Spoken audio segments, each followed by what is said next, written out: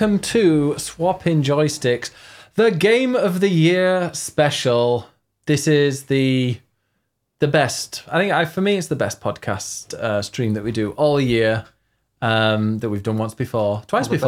I thought you meant like the best podcast, and I was like, well, how many others do you do? Jet streamers. Since when? How dare you? I bought myself a capture card, which is still in its box, so that I can do a dual PC setup for that. Well done. Thank you. But yeah, welcome. I'm Ben Ostwick. I'm joined as always by Ed Nightingale. And Happy New Year. No. Well, we're close enough. No. Do you wish somebody a happy birthday before their birthday? Yeah, but it's practically New Year now. Some people might be listening to this later. That's true. And in Australia, it's probably, it's summer over there, isn't it? It's like June. So yeah, welcome. Jumper Squad. We are. This jumper was gifted by Ed Nightingale. Very kind of you. I like it. I had a compliment about it. I'll go and stretch the neck out a bit, Just Don't do that. But yeah, merry belated Christmas. We are back. This is our first day back, full day back, after spending some time with families, which was always nice. Nice to see everybody. And yeah, it was fun. But yeah, so thank you. By the way, we are recording this for a podcast, so we will talk about to the chat a lot. Mark, thank you so much for the 12-month of resub. We're going to be needing everybody else's help. Now I'm going to be doing some weird little editing on the screen so you can see what we're looking at. Oh. Which is going to be interesting, I'm sure. But yeah, so Ed, are you looking forward to Game of the Year? Have you got like your heart set on something?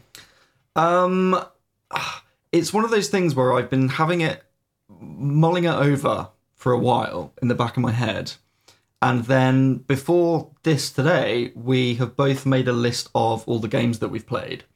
And I wrote it out, and then I've sort of selected some that I think are worthy of top 10. And the more I think about it, the more I think this is actually going to be really easy. Okay. If I'm honest. Right. I think number one is really obvious, and I think the rest of the top 10 is going to be actually quite easy to put together. Well, you say easy, but you're dealing with me because it's a joint one. Well, there is that. And in 5 hours' time, I'm going to be tearing my hair out. But for now, I actually think that we're going to be all right. Okay, because the first time we ever did Game of the Year, we gave it to Final Fantasy VII Remake, right? We did, over Animal Crossing. Yeah, I still think... yeah. You know what? Fair. I stand by that. I absolutely stand by that. Animal Crossing was my game. Hades was 3? Maybe. Animal Crossing was my Game of the Year personally, but together, definitely. Final Fantasy VII Remake. I was just playing it a few days ago, just before Christmas. For your PlayStation stream of your favourite game. Yeah, and exactly. Found out today that Devram Kay, who is one of the people in Destiny 2, was actually the voice of Biggs, which I think I did know before. You definitely knew that before. Yeah. I'm sure you mentioned that. Probably. What was last year? Last year was Unpacking. Oh, of course it was. Yes. Oh, because you wanted It Takes Two, even though we'd only just played half of it. And It Takes Two was definitely the Game of the Year for me. What? Yeah, I played more of it than Unpacking. Unpacking? It's not that long. Exactly, that's well, why. Actually, it was when I played it. Yeah, a little to the left, as that is on our list that we've got here. Yeah, It Takes Two won the official game. This is the official Game of the Year, What do you mean Helios. official Game of the Year? How dare The you. Game Awards, if that's what you're referring to, is just one of many Game of the Year awards, of which this is clearly the most important. I can also say, as a PlayStation partner, there will be no advertising during this award ceremony. And no bias. No bias. With our Final Fantasy stuff, Zelda thing here, Sonic, although I don't know if Sonic will be on our game. Pokemon. Yeah. Well, Sonic might be up there. Who knows? Right. Well, we're just getting things ready. Should we explain the method? Yes, there is a method to this madness. So what, as I said, we've done is we've both made a list of what we've played. I think mine's 34 games. Yeah, mine's about 25. Okay. This is just played, not finished, okay? Yeah, and looking through this, I'm very much aware that there are a lot of games that neither of us have played that other people have, and it's meant to be incredible, and there are going to be loads of games from this year that we've missed. There are games that you played I haven't, that I'm like, damn it, I wish I played that. There are games that later this week I absolutely want to play because I haven't got around to it, and I really want to, and maybe they might have appeared on here had we played them sooner. So this is very much just our opinion on what we have played this year. We are but two people, so we can't play everything.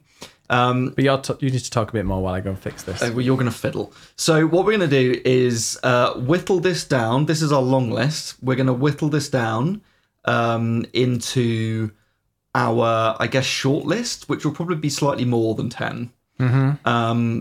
So this is just us pointing out what we want in the list, and then we will sort of pitch for them and debate nicely. And once we've got that short list, we are then going to go through the reader awards. Yes. Or viewer awards. The community awards. I don't know what I'm saying. So for those, you will have already seen the categories and you will have nominated, hopefully, your favourites. We will then be selecting the top nominees in each category, and they will be put in Twitch chat for you to vote on in a poll. Yeah, Twitch polls. We will be going through all those after that. So get ready to click and vote. If you are reading this podcast, I'm very sorry, but hopefully you are viewing or at least listening. But we welcome everyone. Please do read us for filth. Mm-hmm. We're used to it. Yeah. And then after that, we will then come back to our list and create our top 10 and are in order towards our number one.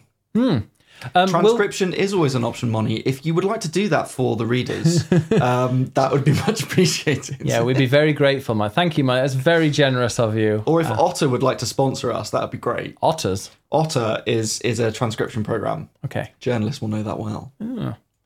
Right, I think Moni can do that. Yeah. Great. Also, Thanks. we do have snacks here as well. We have, thanks to Ed's mum. Do we not? Yes. Mince pie, the best, with no mince inside, just mince meat.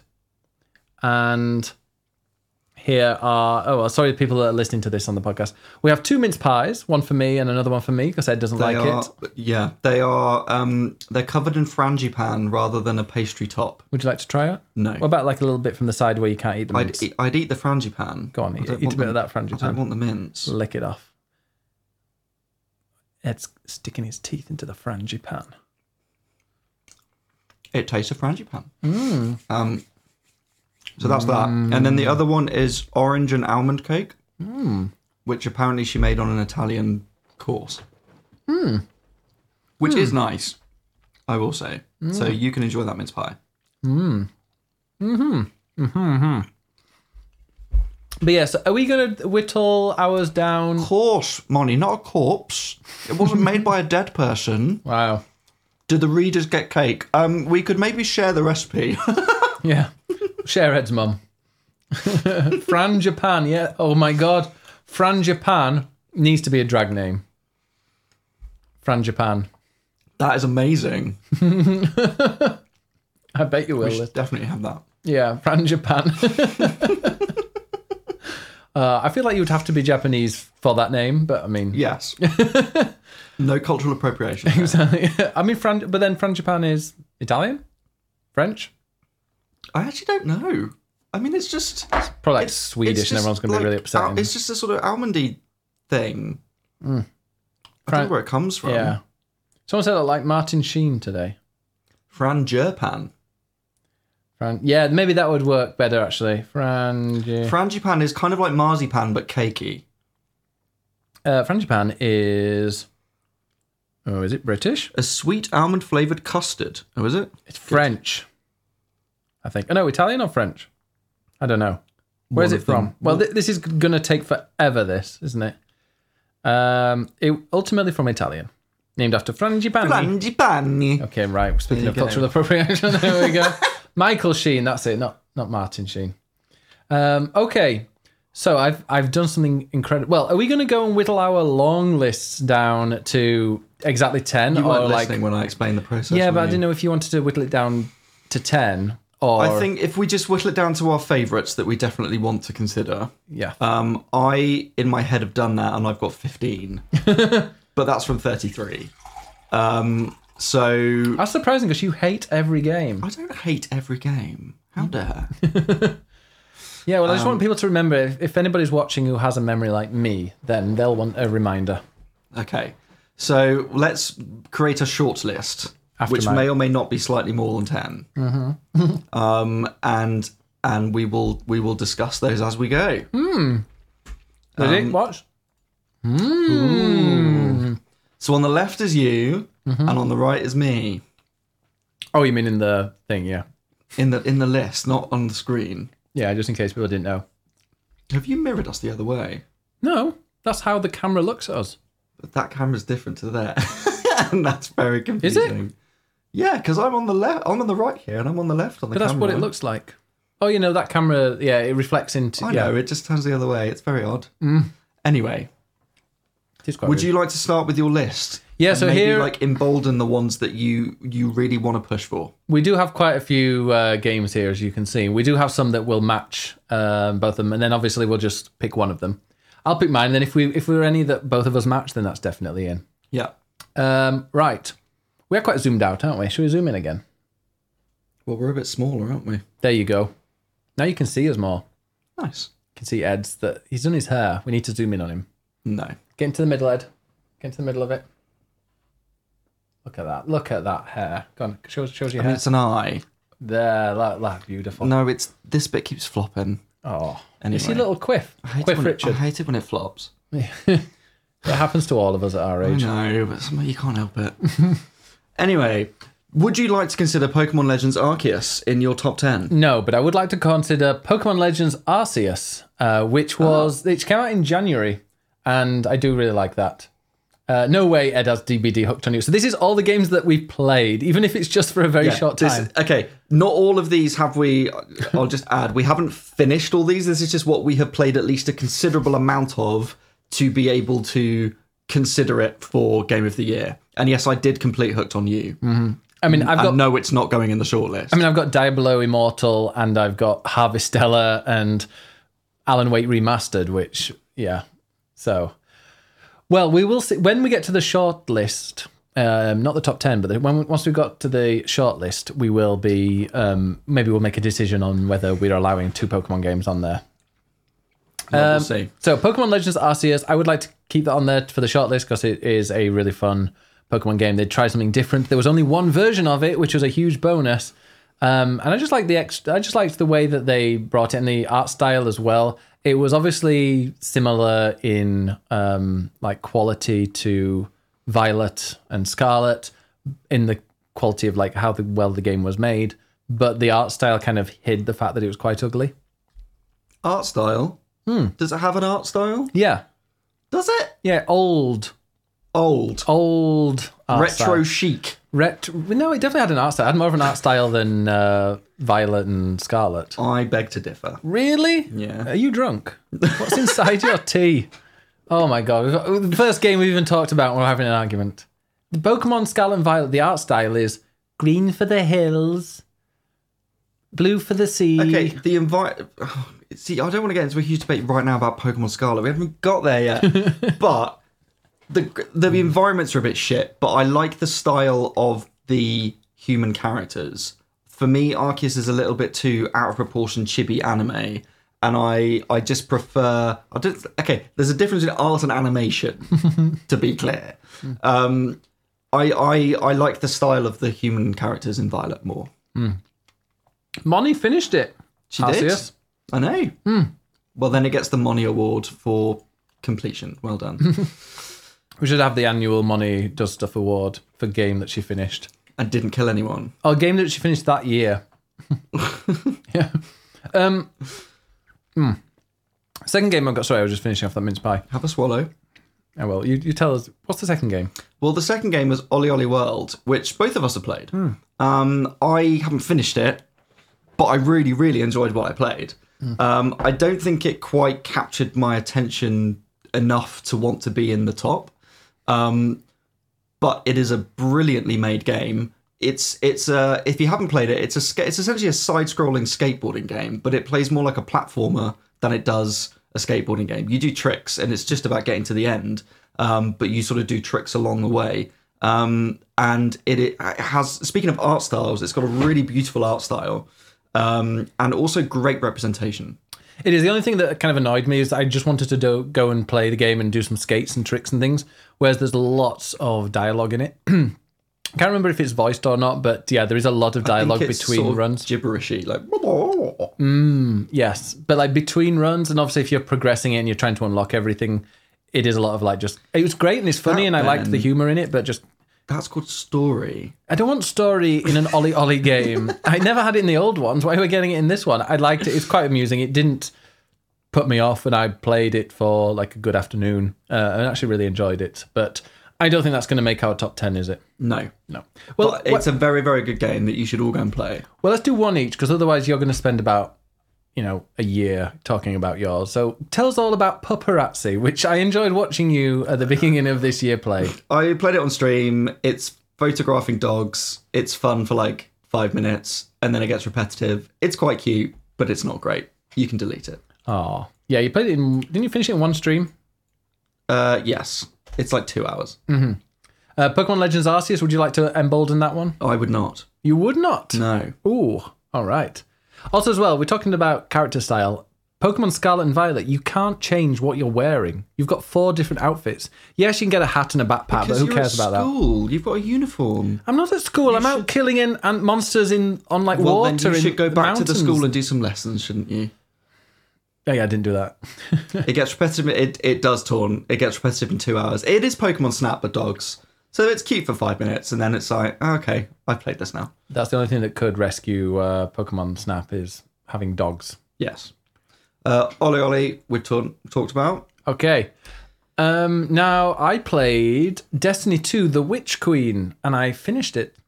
Wow, you finished a game. Well, it's an expansion.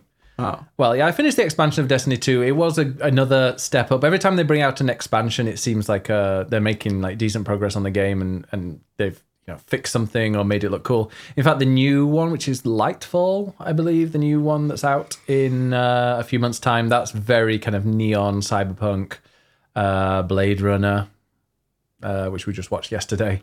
So that looks very, very cool. I just wish I could play it on other platforms, maybe on the go, like on a Steam Deck.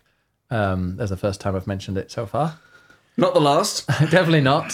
But yeah, no, Destiny 2, The Witch Queen, it's great. They introduced, so a lot of it's just a lot of grinding, and it's still a lot of grinding. And in this game, Destiny, of course it's grinding. Yeah, but like there's a grind that's rewarding and you're always making progress and you can put a fair few hours in. This, if you want to be at the max level or the highest level to do all the raids and stuff, you need to spend so much time kind of repeating and doing the same things again in that. Whereas grinding, I don't know, in other games like Scarlet and Violet, for example, I was grinding just doing these terror raids. Everyone's different because it was a different Pokemon you're going for, a different difficulty. You can change which one you're using. This one, like Destiny, just feels a lot of repeating the same stuff again and again and again. However, with the Witch Queen, when that came out, if you'd completed it in hard difficulty, which is very, very, very, very, very hard, and they do cap your light level, so you can't even grind for it, then they do reward you with some armor that's quite a high, quite a high level and a great base to start it off, which I like that. And they are adding lots of things, but because it is a free to play game, things like there was a Xur Trials or whatever it's called, the Trials of Xur, I think it was, or something like that.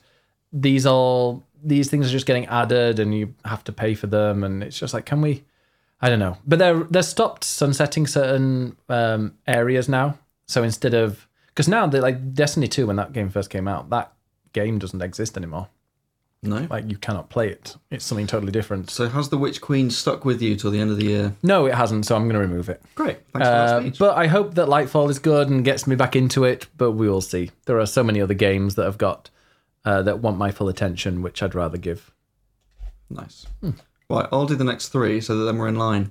Sifu. Sifu is a beat 'em up game that was made by, I think it's a French developer, I want to say, but is indebted to Chinese kung fu cinema and was slated as being cultural appropriation when it came out, and it was all full of stereotypes and don't forget your tea. And sorry, I just saw wow, Chinese stereotypes, and you're there going, oh, speaking of which, have a tea. Because we are horribly British. as a game, like, I think it's actually quite fun, but it is incredibly difficult, and I got really, really, really aggravated by it, to the point where I decided I'd wait until an easy mode came out. And then they added an easy mode. And did you finish it? And then I didn't play it. So it's okay. It's quite a fun beat 'em up, but is a bit controversial for some people, understandably. So I would not like to consider that. Oh, wow. But I did play a bit of it. Seafood is off the menu. Right, the first of 2 Final Fantasy games, Final Fantasy Origin Stranger of Paradise, which was kind of terrible, but I also quite liked it. And that is very much setting up my year of gaming, of games that are not very good, but I quite liked it anyway. Mm-hmm. As a Final Fantasy fan, this game effectively is sort of cherry picking the best bits of all the other games and putting them together into little dungeons. It's actually got great combat, a really interesting use of the job system. It plays a bit. People's called it sort of a Souls-like. I wouldn't necessarily go that far, but it definitely has that kind of action RPG combat to it. It's got a terrible story, terrible style. It thinks it's trying to be all emo and cool in a really 90s way, and it's just embarrassing. But in terms of gameplay, it's actually quite fun. I had quite a fun time with it, but it's not in my top 10. Was it not? It's not in my top 10. Okay. Final Fantasy Oranges, Stranger of Paradise. Also, there's loads of DLC for it, which I haven't played, which is, I think, meant to be quite good. Maybe they improved the story. Maybe.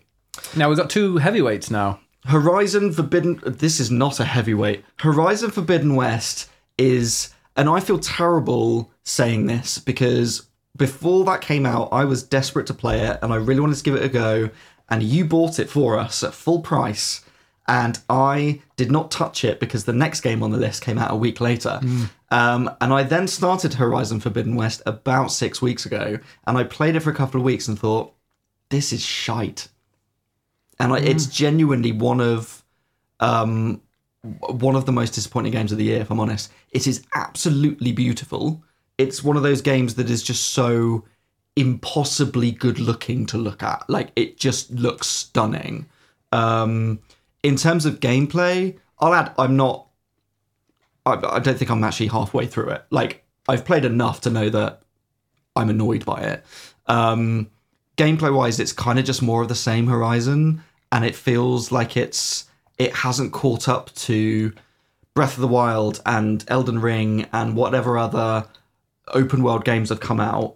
And it just doesn't live up to those. It hasn't learned from those games. It's not doing anything new particularly. The combat is okay. It just gives you too many options in terms of all different weapons to use, and it's not interesting enough to make use of them. I'm intrigued by it. I think I probably will stream it next year, like just have a whole day playing it and just seeing what it's like. But the first one didn't really grab me. I didn't like the combat in the first one, and it seems that it's the same.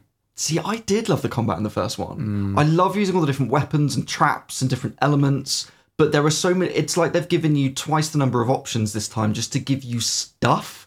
And it's a game full of stuff. You just collect currencies and collect upgrades and collect weapons and collect armors and collect machine parts. And it's like, none of this matters. Just give me a bow to shoot people. Like, there's just too much stuff going on. But the main thing about it is the fact that in the first game, I really liked Aloy. I thought she was a really interesting character. And spoiler, she's the savior. She's the chosen one in a very boring, typical, stereotypical sci-fi kind of way. And the problem with this as a second game is that she's the chosen one, and boy does she know she is. And she does not stop spouting on about it. And she just charges into places and says, I'm the chosen one, you should do what I tell you to do because I'm amazing. And I'm like, I don't want to play as you. You're so irritating. And for me, they've just ruined Aloy as a character. I think the first game was great as a story, and now they've made a sequel, or felt compelled to make a sequel because it was successful. And it's kind of like they don't know what to do with Aloy. They don't know what to do with the world. And it's just, I don't find it a satisfying story at all. And the combat doesn't make up for it. And even though it's beautiful and nice to look at, I just haven't really enjoyed playing it. So I have not enjoyed it, I'm afraid. So it is a big key PlayStation game of the year, but it has not lived up to expectations, just like others on this list. But we'll get to them. Okay, the Horizon Forbidden West is gone, I'm guessing. Yeah. I mean, I will probably play it. I might do a whole day stream just playing it and blasting through and see what I think of it, because I do have the PSVR 2 coming in February, so I will try out that Call of the Mountain. Yeah. Well, I'll put it on stream. That's the thing. Call of the Mountain. It's not Aloy, I think. It's like a... It's you. It's first person. And it's still that world, but just in a different way from a new perspective, and that I'm interested in. Right, should we go to one on my list, as we were going to take in turns, but I'm not sure what happened there. Well, no. I said I'd do 3, because now we've got the same one. Ah, right. Well, this next one, now one of my games, a little game called Elden Ring that came out and stole the thunder from Horizon Forbidden West. Yes, Elden Ring came out. It's the first Souls game that I probably put a fair bit of, that I did put a fair bit of time into. I remember us playing the demo or the beta when it was first out. And I think I just watched you play and go and went, I was like, oh, it's quite ugly. It looks quite tough. Yeah, it looks fine. I'm sure I'll play it for about an hour and then give up. I've ended up playing it for like a good 30 hours, which I know is not loads. I don't know, 30 to 40. Done a few of the main bosses, explored a lot. I do really like it. It's definitely grabbed me a lot more than any other Souls game has in the past, just because you can grind to get places, but you've also just got loads of options and places to go. But I mean, I know what you think of this game, so I'm going to just pass it over to you and let you talk for a little while. No, because this is absolutely going in the top 10, and we'll discuss it more later. Let's be honest. Okay. You can put Elden Ring in bold. I will put it in bold as well, because it will be my top 10. Good. All right, then. Well, do you want to do this next one, then? Triangle Strategy, which you bought to play for yourself.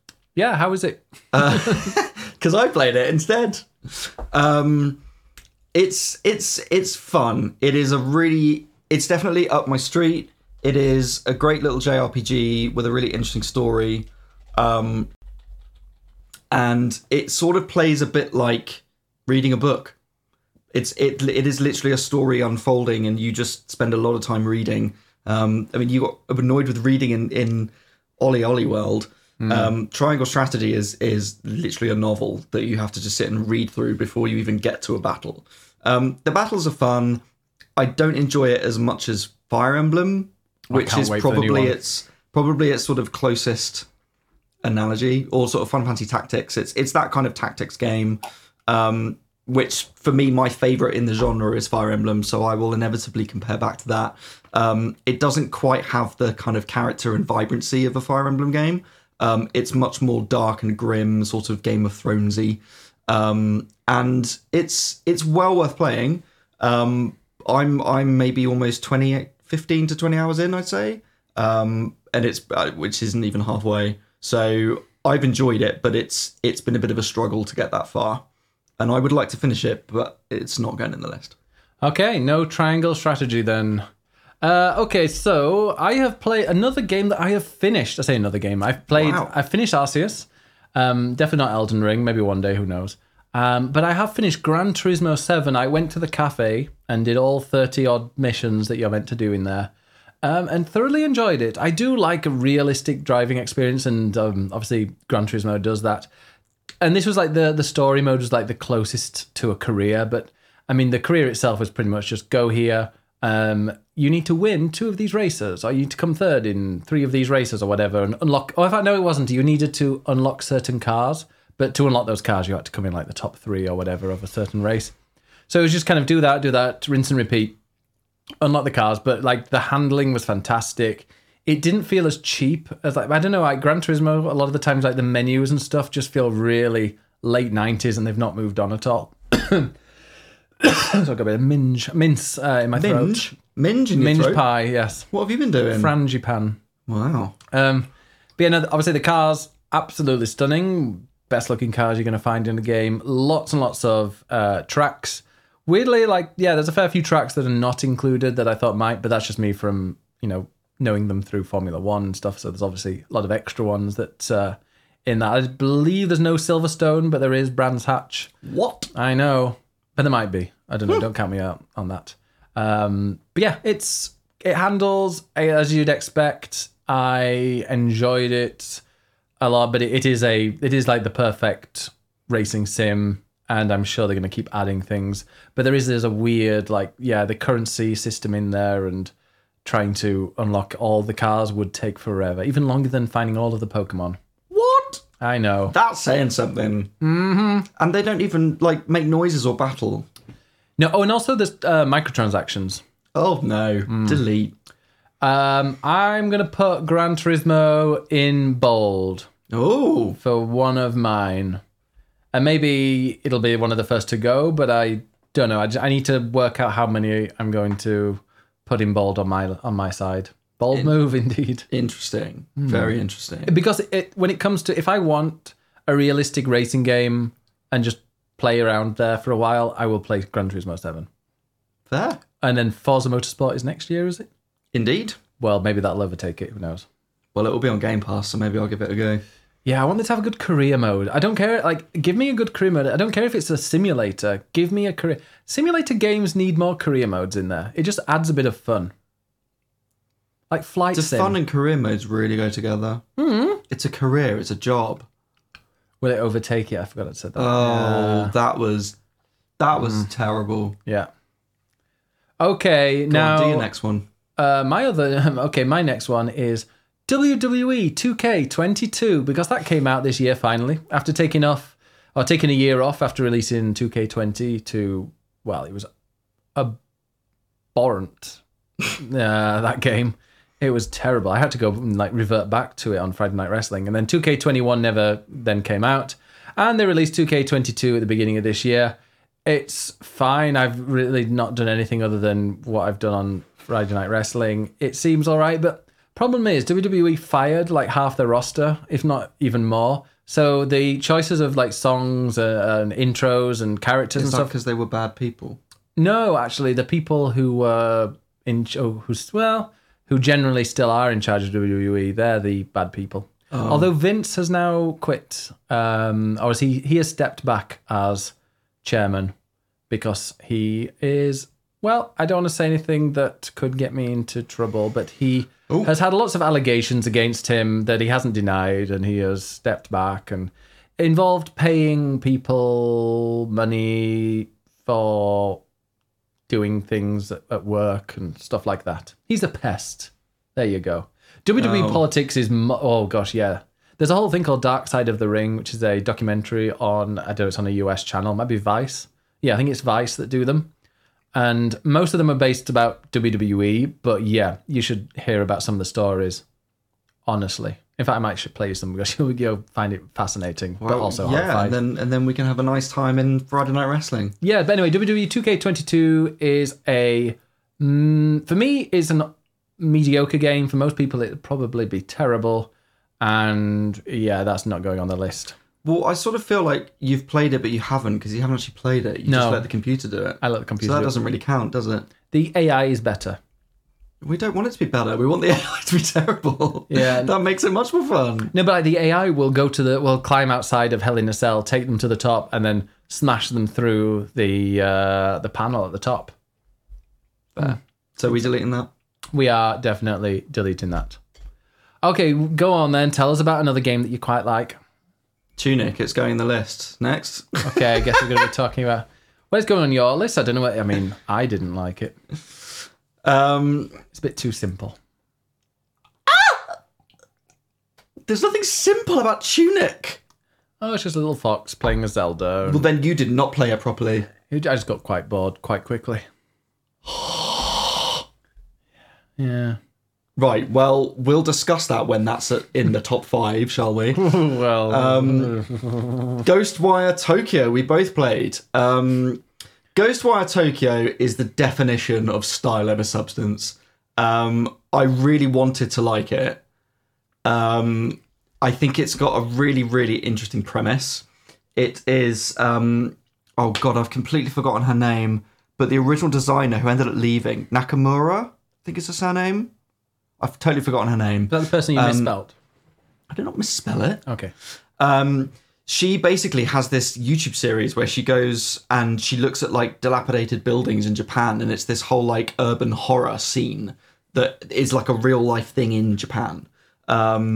And she's sort of brought that into this game. She sadly left the project, and you can see that influence from her in it. And I love that idea of going into these like rundown buildings in Japan, and there's like Japanese folklore, and it's horror and it's psychological, but it just didn't live up to that for me. The actual gameplay was a bit dull. There was a lot of finger flapping, but it got very repetitive. And it wasn't scary in the slightest, and it ended up just being a really boring open world to run around, and just didn't live up to what it could have been. It looks super cool, like the whole finger magic stuff like looks flashy. I love the aesthetic of it. It's just, in terms of gameplay, it was just boring. It was just going around collecting things in an open world and just not scary. And it's meant to be a horror game. I want to at least jump a little bit, but it wasn't scary at all. So I personally found it disappointing, but I love what it could have been. Yeah, I felt exactly the same. It was just a bit boring. I think I played it for a fair few hours, but just then, yeah, I got about halfway and gave up. I just could not be bothered. In fact, I think I even got further than halfway, because I think you ended up just finishing it. I persevered, and I was like, I'm gonna tick off most of the map and at least finish the story, but it didn't satisfy me in the way that I wanted it to. See, there's quite a few games here that you have finished but didn't enjoy. Will your New Year's resolution be to like just stop playing games and go and play a game that you might enjoy? No. It might get good. No. What game have you played that was terrible that eventually got good after like the third quarter? Well, there are games on this list that are terrible, but I still quite like them. Yes. Well, Ghostwire Tokyo... It is off the list for me. It is off the list for me as well. Okay, now let you go and do your next one. In fact, we both done this do you want to take Tunic off yours, or are you sticking with it? Oh, no. Tunic is going down the sink. There we go. That's going to be our biggest debate, you realise. It's just for hipsters. Don't start. I don't like Tunic. They're going to think it's Right, a we indie talking game. about Kirby? Go on then, let's talk about Kirby, which I've just been playing. And what did you think of it? What were your first impressions? It's very colourful. Mm-hmm. It's simple. It's one button for an attack and one button for jump, which I switched the controls over, and oh my god, that's so much better. Because, jump was the A button, which is weird. Why? That's what it is in Mario. I don't play Mario. But you could switch it around, so it's like it was the bottom button. So it was B, and then you could use square to attack. You're such a PlayStation gamer. That's me. I want to press X Sponsored to jump. by PlayStation UK. No, I liked. It was fun. It was definitely getting a bit stressful with those timed side missions, but the actual game itself, and going through it, everything is so polished. And one thing I loved about it is I put it into my Steam. I put it into my Steam Deck. I didn't put it into my Steam Deck. No. I put it into my Switch, and it was like ready to play. And I was like, okay, check for updates. Nothing. So that is a day one box copy with no That's updates. Nintendo for you. Just is very, very well. Not all Nintendo games. Well, I was about to say we were talking about the Nintendo seal of approval, but that also exists on Pokemon Scarlet. So maybe not so. I don't think it does. What? Does it actually have it on Yeah, it? there you go. Official my God, seal it of does. quality. Seal of quality. Nintendo, what are you thinking? Wow. Someone said it came printed already on the paper. Yeah, it's just by as standard. It's Yeah. always there. But no, I really enjoyed it. I thought it was fun. It wasn't too... I played it on the really hard mode, because apparently, from what I was reading, it was like really hard mode or really easy. So I thought I'd go on really hard mode. That And was silly. no, I didn't. I died. I don't think I ever died. Oh. Because you just... the thing pops off you, doesn't Yeah. it? But yeah, no, I liked the different enemies, the different things you can be, the different mechanics that happen to you when you're swallowing various things, whether it's a car or a vending machine or a set of stairs. Everything felt completely different, and also the different weapons. And I finished the first world, so I went back to the hub and noticed there were loads of other weapons that I've not even found yet. Yep. I really enjoyed it. It's not reinventing the wheel. There's definitely a lot of new things in there that I've never seen before, like, sucking vehicles and stairs. Oh, Kirby is... I mean, it's worth Game of the Year alone for Kirby. Kirby is cool. Yeah. I mean, you say not reinventing the wheel. I think in terms of Kirby games, it's not. But I've never played a Kirby game until Kirby and the Forgotten Land. This isn't the first one I've played. So for me, it felt very new. And it was nice to play as like the pink puffball from Smash Brothers at last and actually play a proper Kirby game. And to be honest, to summarize, what could be more swapping joysticks than a game about sucking and blowing? That's true. You suck at games and I blow. Get it boldened. Yeah. Okay. Kirby and the Forgotten Land. I mean, yeah, sure. Will it be in my top 10? I mean, I've only played it for 2 hours. So I won't put it on mine, but yes. Well, I guess I'll fight for it. Okay, well, Rune Factory 5. I played it for about 40 minutes and quickly turned it off because it was dreadful. Oh, absolutely dreadful. The frame rate was in... Well, it wasn't. I don't know if it was in single figures or not, but it just felt like a game that was like, oh, quick, we like... People like Stardew, people like Animal Crossing, whatever. Just print it out. It's a generic character in a generic town with generic farming, generic vegetables, generic... Was it generic? It was so generic, but like... Oh, it felt rushed. It made Pokemon Scarlet look like it had been polished. But was it generic? It was very generic. Goodbye, Rune Factory. I never... Dear. We will maybe see. Remember that stream I was doing? Because they were very kind to gift me a copy of it. And I was like, okay, I'll stream it. Thanks for the gift copy.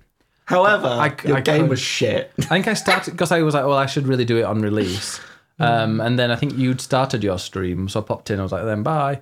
And then started my stream and then raided you within like the space of an hour. I remember that. Yeah. I suddenly got a raid with loads of people and very disappointed people. Yeah, because they were raiding you or... Well, that too. Oh, I tried to be nice. Sometimes you're just like, I really want to like this game. And there's things like Coral Island. Love that game. That's great. I don't know if Coral Island...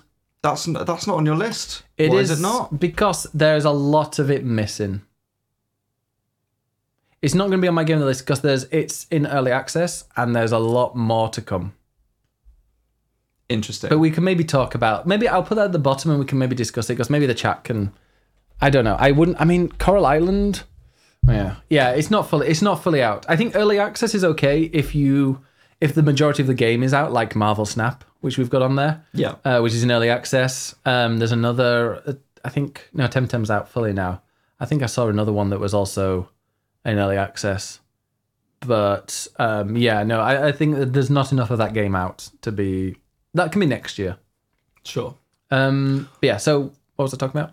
I don't know, but should we talk about the next one? Go on, yeah. Dorf Rune Romantic. Factory, fuck that. Dorf Romantic, yes. We have both played Dorf Romantic. Kinseed, that's right, yeah, it's Kinseed early access.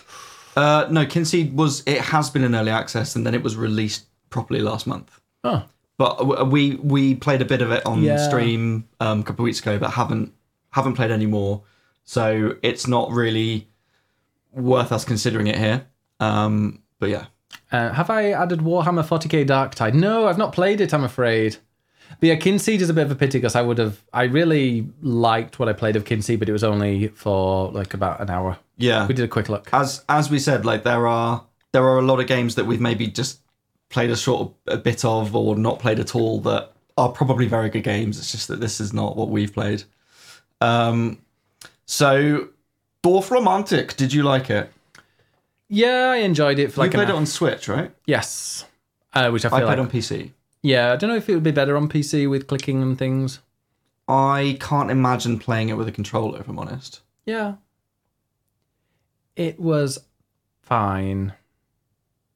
Wow. I don't know, I just got a bit bored. I was like, okay, cool, gotta do that, and then I can do another one, and then another one. It's a nice little board game. Was there not enough story for you?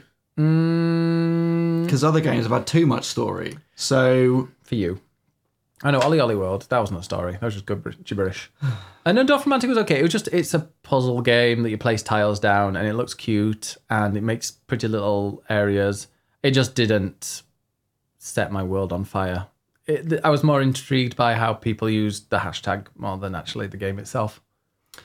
Well, I liked it a lot more than you did. I actually haven't played it that much. I got it when it came out on PC, And I thought, oh, I'll give it a little go for 20 minutes. And then suddenly like 2 hours had gone past. And I was like, oh, wow. Okay, this is addictive. And I haven't really played much since just because I'm scared to, because I think I will get nothing done. Because yes, it's relaxing and it's calming and it's not, you know, some fancy action game and there's not enough story. It's one of those puzzle games. Like a good puzzle game is one that's really simple but really addictive. And this for me is just, it's a really simple idea, but it's done so well that you can easily just click away and just while away the hours and suddenly you've lost half a day out of nowhere.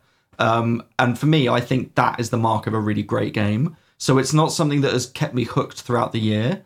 But I really like what I've played. And I think it is one of the better, in terms of that sort of more wholesome, calming, relaxing puzzle game type genre.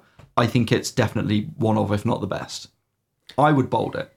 Would you? Yes. Does that mean you want to bold it? Yes. Okay.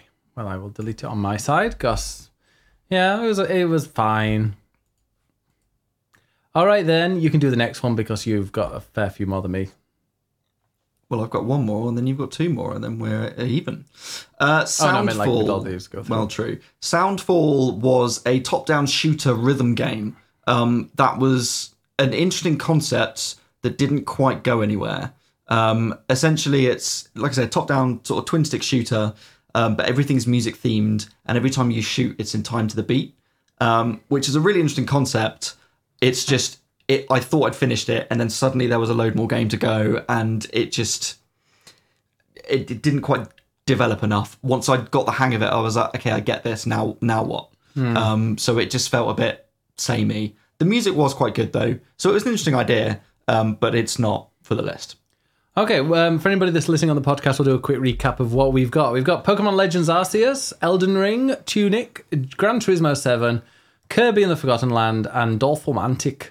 Currently boldened, and we've not even halfway through the games that we've been talking about. We should do these quicker. Tell us about Diablo Immortal. I played it and I thought, this is actually a really cool game. It looks amazing on the phone, plays like a Diablo game, and then they start to be like, you want the microtransactions? No, I would not like microtransactions. And I said no, and then deleted it. So I will delete it here as well. Excellent. Tell us about The Quarry. Now, The Quarry... If you like Until Dawn, you will love The Quarry. The Quarry is one of those typical kind of teen slasher horror movies set in the middle of nowhere, where your choices matter and people can die and only a certain amount of people can live at the end and yada, yada, yada, yada. Just like Until Dawn, it isn't really, you don't always know where it's going to go. You're not sure if your selection is actually going to, when you pick something that is surely going to kill somebody, actually maybe it doesn't kill them. So there's all these little tricks. I was quite surprised how expensive it was, because I think I paid about 60, maybe even 65, or I paid at least £60 for the game, and it was very short, but I was thoroughly in, if a horror game, if I can finish a horror game, it means it's good, because I don't generally like horror. And I think like the story and just how kind of goofy some of the acting is, because they're all famous-ish actors in that. Ish. Yeah, I mean, I don't recognise the name, but I don't recognise anybody's That's name. understandable. Yeah. Was it scary? Did you pee your pants? I jumped a fair few times. Ooh. But it's one of those horror games where you're not just exasperated by the people doing dumb things because you can do them. And I remember there was a couple of things where I was like, oh, I think this is what's happening, and it actually was. And people in the chat hadn't got it, and they were impressed. So for that, for me being smart for that game, You little smart ass. I'm going to bolden it because it is probably the best of its genre. When it comes to Until Dawn, Until Dawn and The Quarry are both similar. I think The Quarry is slightly better, but also like the price point does play a bit of a part in for me, because I'm like, The Quarry is not a AAA kind of game that should be sold. So had The Quarry come out on Game Pass, you'd be raving about it. Is it on Game Pass? No. Oh. But I thought you were going to say, well, actually, yeah, you could have got it on there. Or if it was on PS Plus. Yeah, I mean, yeah, Until Dawn was on PS Plus, wasn't it? Yep. But yeah, no, The Quarry is cool. And yeah, that's nice, and that's cool. I need to stop using generic words. But it's gripping and... Gripping. Yeah, and surprising. Ooh, very nice. It's good. Swezzle's just picked up Dorfromantic on the Switch. Well, you can play it on the toilet now. I mean, well, you can answer this quickly. Can you play it on the Switch with touch controls? No. You see, that is a game changer for me. I think I would love it even more if I could just touch on the Switch. I bet you can on the Steam Deck. Oh well, fuck the Steam Deck. For me, Dorfromantic would be an amazing mobile game. In that it's the kind of game you could just while away the hours on a train journey and just lose time, and you could use touchscreen, and I would love that. But it's also too small for a phone. F1 22. Yes. I despise this game with every fibre of my being. And if you want to know why, go and watch Formula Joysticks and then wonder why we didn't finish it. Formula Joysticks is a Formula One season that Ed and I have played, and he was winning for a little while, and then I got better and better and better. And I think we've got like 4 races left to do, and I'm about 68 points ahead of Ed. So Ed hasn't been really enthusiastic about finishing it, although we will finish it at one point. Will we? Yeah, we better. And I mean, it is the ultimate Formula One game. It is fantastic. I'm not going to put it on the top 10 because it's like a slightly better iteration of the previous one, which was also brilliant. So every year, the EA, because it is EA now through Codemasters, they bring out a fantastic F1 game with great career. The tracks are incredibly detailed. Everything is perfect in that game. It is incredibly polished. There's loads to do. You can do Formula 2 as well as Formula 1. The online works really well. We did it. We were doing it through the online. Like the amount of options you can do when we're setting up the online games has been fantastic. So it is a really. If you like Formula One, you will love this. Beg to differ. Why? Because You're lost. It does not have a decent enough sense of speed, and the physics are not correct because the tiniest tap, and off I go flying off the race track, and suddenly DNF, and you win, and I scream, and I don't like it. I'd like it deleted from the list, please. You know, I'm gonna bolden it just because of your little rant. Oh, you asshole! I mean, it's the perfect Formula One game.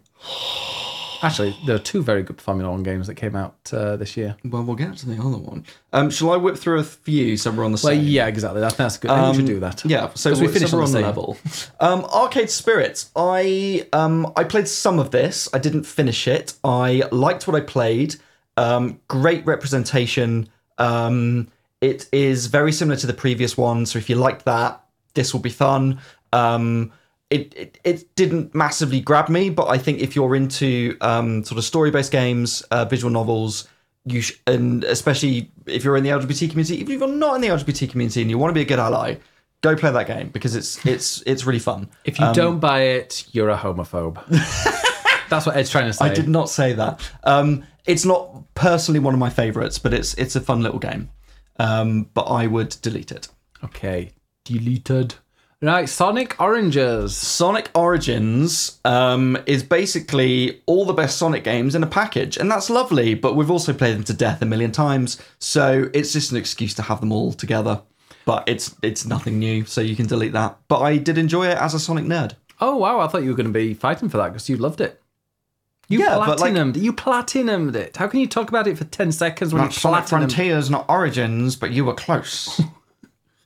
Oh, we have not got to the true Sonic debate yet, but you can delete Sonic Origins. I'd totally forgotten that there were different games. There you go. There we go. Oh, God. Right. Cuphead, The Delicious Last Course is DLC. See what they did there for Cuphead, which is a brilliant game from a few years ago.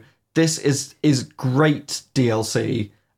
It's not massively long, and it's been a long wait for this, but when you also consider that they've hand-drawn everything and all the amount of effort they put in, it's incredibly well done. I would gladly take more Cuphead. I love it. But equally, this was DLC, not a full game. So I also reviewed it for Eurogamer. Yeah. And so it means something special to me. But you can delete it because it's not like a brand new game. Well, what's the rule going to be for that? Because we do have things like, for example, the Witch Queen, which is like it's an expansion for Destiny, but it's a new campaign. Is this like a new campaign? No, well, it is, but it's very short, and I don't think it's worthy of consideration in the list. As much as I enjoy it, it is still just part of Cuphead. Okay, well, that's fine. Your choice. Now, Power Wash Simulator. Ooh, Power Bottom Simulator. We played a lot of that together in co-op mode. Mm-hmm. I've been following Power Wash Simulator as it's been going through the betas. In fact, I think we both played it when it was on beta, and we met at WASD. WASD. We met the people at Power Wash. I was going to say that for me is sort of more why I remembered this game is because we met them at WASD, and they were lovely.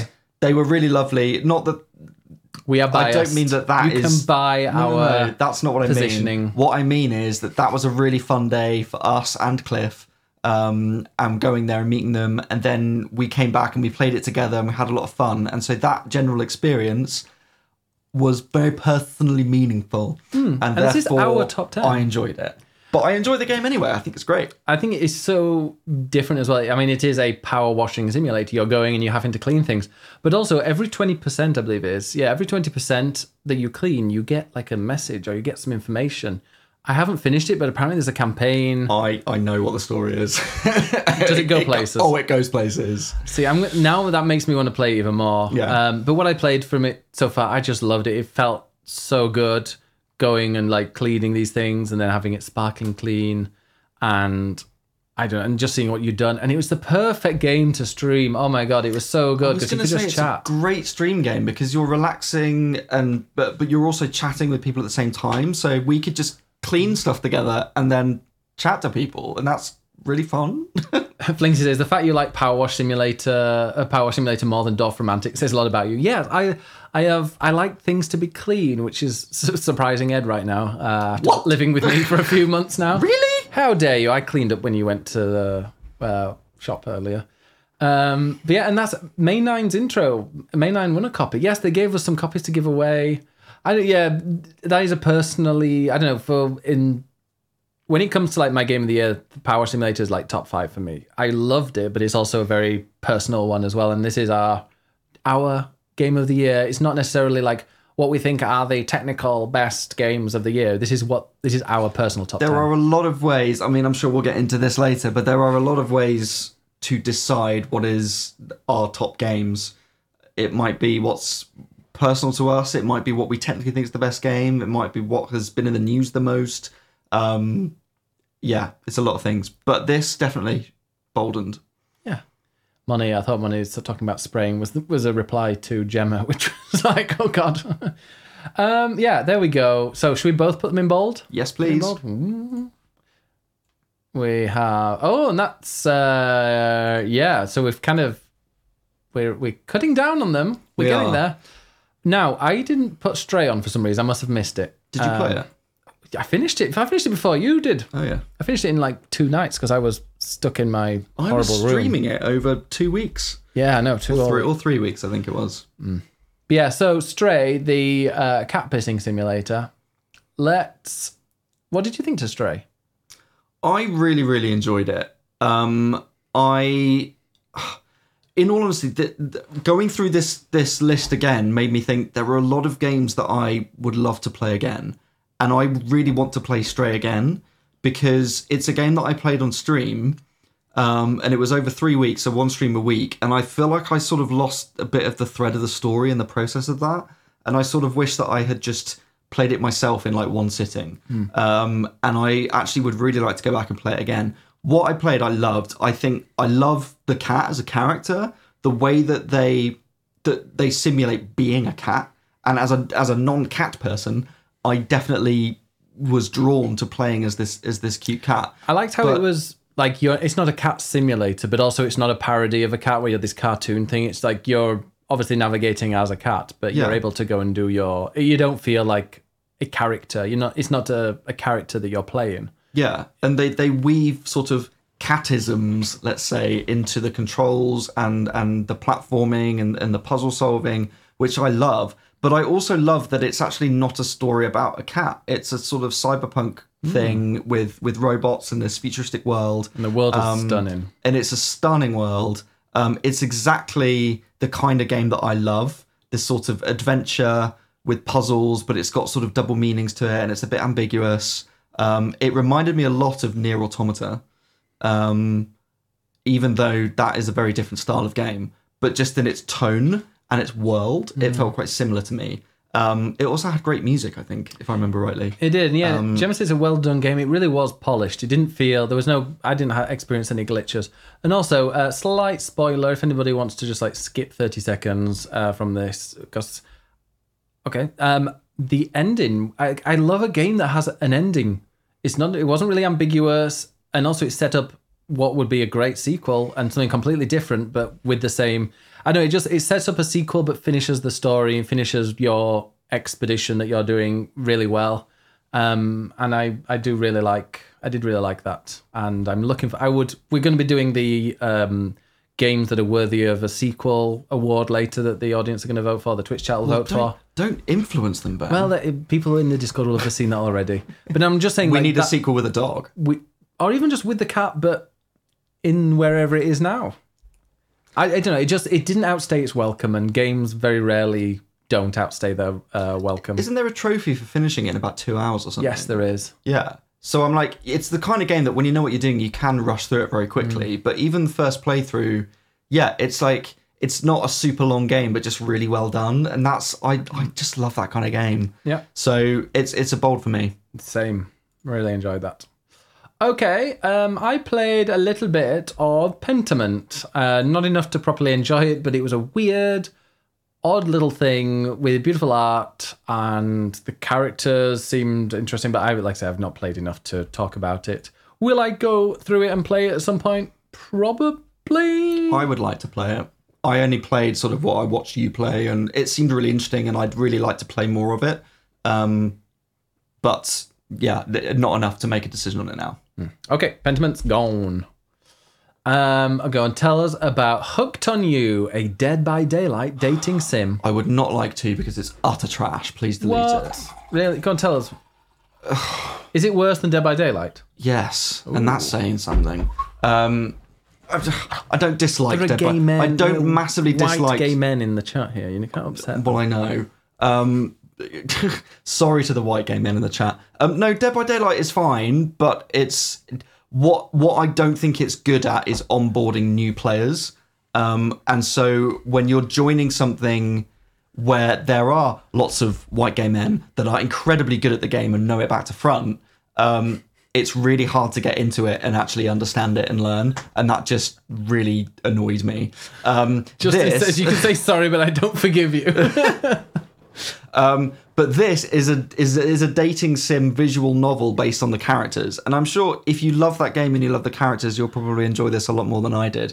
But it was just a bit silly, and I mean it's meant to be a bit of fun. Don't get me wrong; it's not meant to be a serious game. It's just a bit of a frivolous side project, but I just thought it was a bit silly, and it was like 3 hours of my life I'd quite like to get back. So. You can delete that. Sorry for Tom for in putting you in that. We'll call it topless male presenting streamers. They're the Dead by Daylight crew. There you go. And drag queens. And drag queens, yes. Front to back, that could be a perfect top to bottom. Yeah, from top to bottom. From top to bottom, Dead by Daylight is not it. Yeah. I didn't realise it was a real game actually when it first came out. Anyway, okay, a game that I haven't written down. I wonder how many games I'm going to forget and then tonight be like, oh, wait a minute. Well, actually, let's go on to mine because another one I'll just quickly cut off. Live Alive, I bought it and played Live Alive, oh. Sorry, I'm just taking a breath. Is that a sea shanty? Yeah. Oh. Singing cockles and mussels, alive, oh. Do you not know that? No. Oh. What should we do with a drunken sailor? I know that one. No, not that one. Live Alive, I played. So that is where you have various stories. It's a remaster from a very old game or remake, and it's various stories around. I think you can do them in whatever order you want. I think I did 2 stories and thoroughly enjoyed them. They were great because it was just quite short, but they're all set in various different ages and times and places throughout history or whatever. And I can't remember it because I played it literally for one night for a few hours. and thought it was great and then never went back to it. That is also on my list of games I really should play. That's a game that, had I played it, would probably be on my list because I know that I really want to play it. 2 Point Campus. 2 Point Campus has sort of meant a lot to me personally this year because it was one of the first big previews that I got to do. I got to actually go to the 2 Point Studios office and play the game and meet them and interview them. And we went to the launch party. We went to the launch party. Let's not talk about the food. I got to review it as well. It was like my first kind of really big review for Eurogamer. So in that sense, it's meant a lot to me. I really, really enjoyed playing it. I haven't played a sort of management sim type game in a very long time. It's not necessarily my go-to genre, but I really, really enjoyed what I played. I would imagine there are probably better examples of management sims out there that are maybe a bit more interesting. Maybe, I don't know. Not many. I quite like them, and there aren't that many about there. A lot of them do it they try and do it quite badly, like Tropico, for example. Yeah. No, this was incredibly polished, very, very like deep with the mechanics. You can, and the replayability factor in 2 Point Campus is huge. They've already released DLC. Yes, literally last week. Was it last week? I think, or the week before. I think if you've played a lot of 2 Point Hospital, it's going to feel very familiar. And in that sense, I think maybe it sort of lacks a bit of maybe originality in the sense of it just plays very similarly, but it is also full of imagination. It has so many really funny, creative ideas. It's a very, very funny game, which I really loved playing and had a great time with. I think there are maybe other games that I have had a better time with, just in terms of it being more to my taste personally. But I really, really enjoyed this, so I would consider it for top 10. Yeah, me too. Oh, definitely. I had a lot of fun with it. 2 Point Campus. There we go. Very well polished game. And if you like 2 Point Hospital, I feel like it gives you enough to do in one sitting before moving on to the next one. But if you really are enjoying a specific level, like being able to 3-star it and keep going, there's so much to do on there. Xenoblade Chronicles 3. Now, this is another one that, had I played it, would probably be in my top 3. I know it's my kind of thing, but I just haven't got around to it. I've not had the time for a big JRPG. So yeah. I should have really written down more things to do with this game because it is huge. I'm not quite away in terms of progress because it is a huge game. I may be about 20 hours in, and I'm still getting a lot of the time I'm going to a new place and they're giving me a lot of like tutorials to go through, and like I'm learning new things. It is a huge game. It is one of the ultimate JRPGs, Xenoblade. If you've played the first two, you're probably going to get similar vibes from this one. You've got your various group of people. You're going around collecting things off the collecting things from wherever you are on the maps. And yeah, it is a really epic story of two people that battle each other. Two like groups, warring factions that are fighting on this giant world, which is actually a monster or a god that has these two gods that have fought. Yes, very strange. But yeah, these two things, these like child soldiers, it's pretty much about, that are battling, and they only live to like 10 and then they disappear, they die. And yeah, so they're constantly fighting, and to survive, they have to keep killing each other. And then obviously it takes a big turn, and it becomes a JRPG, and then you kill. It is a JRPG from the minute it starts. There's flashbacks in there. There's obviously befriending the enemy, and then you join in with the enemy and become a giant kind of monster for a short time to really do damage in these battles. There's literally everything you can imagine in a JRPG in this game, including like random training levels that you have to get certain S ranks for and unlock the beach costume, which I'm still trying to do.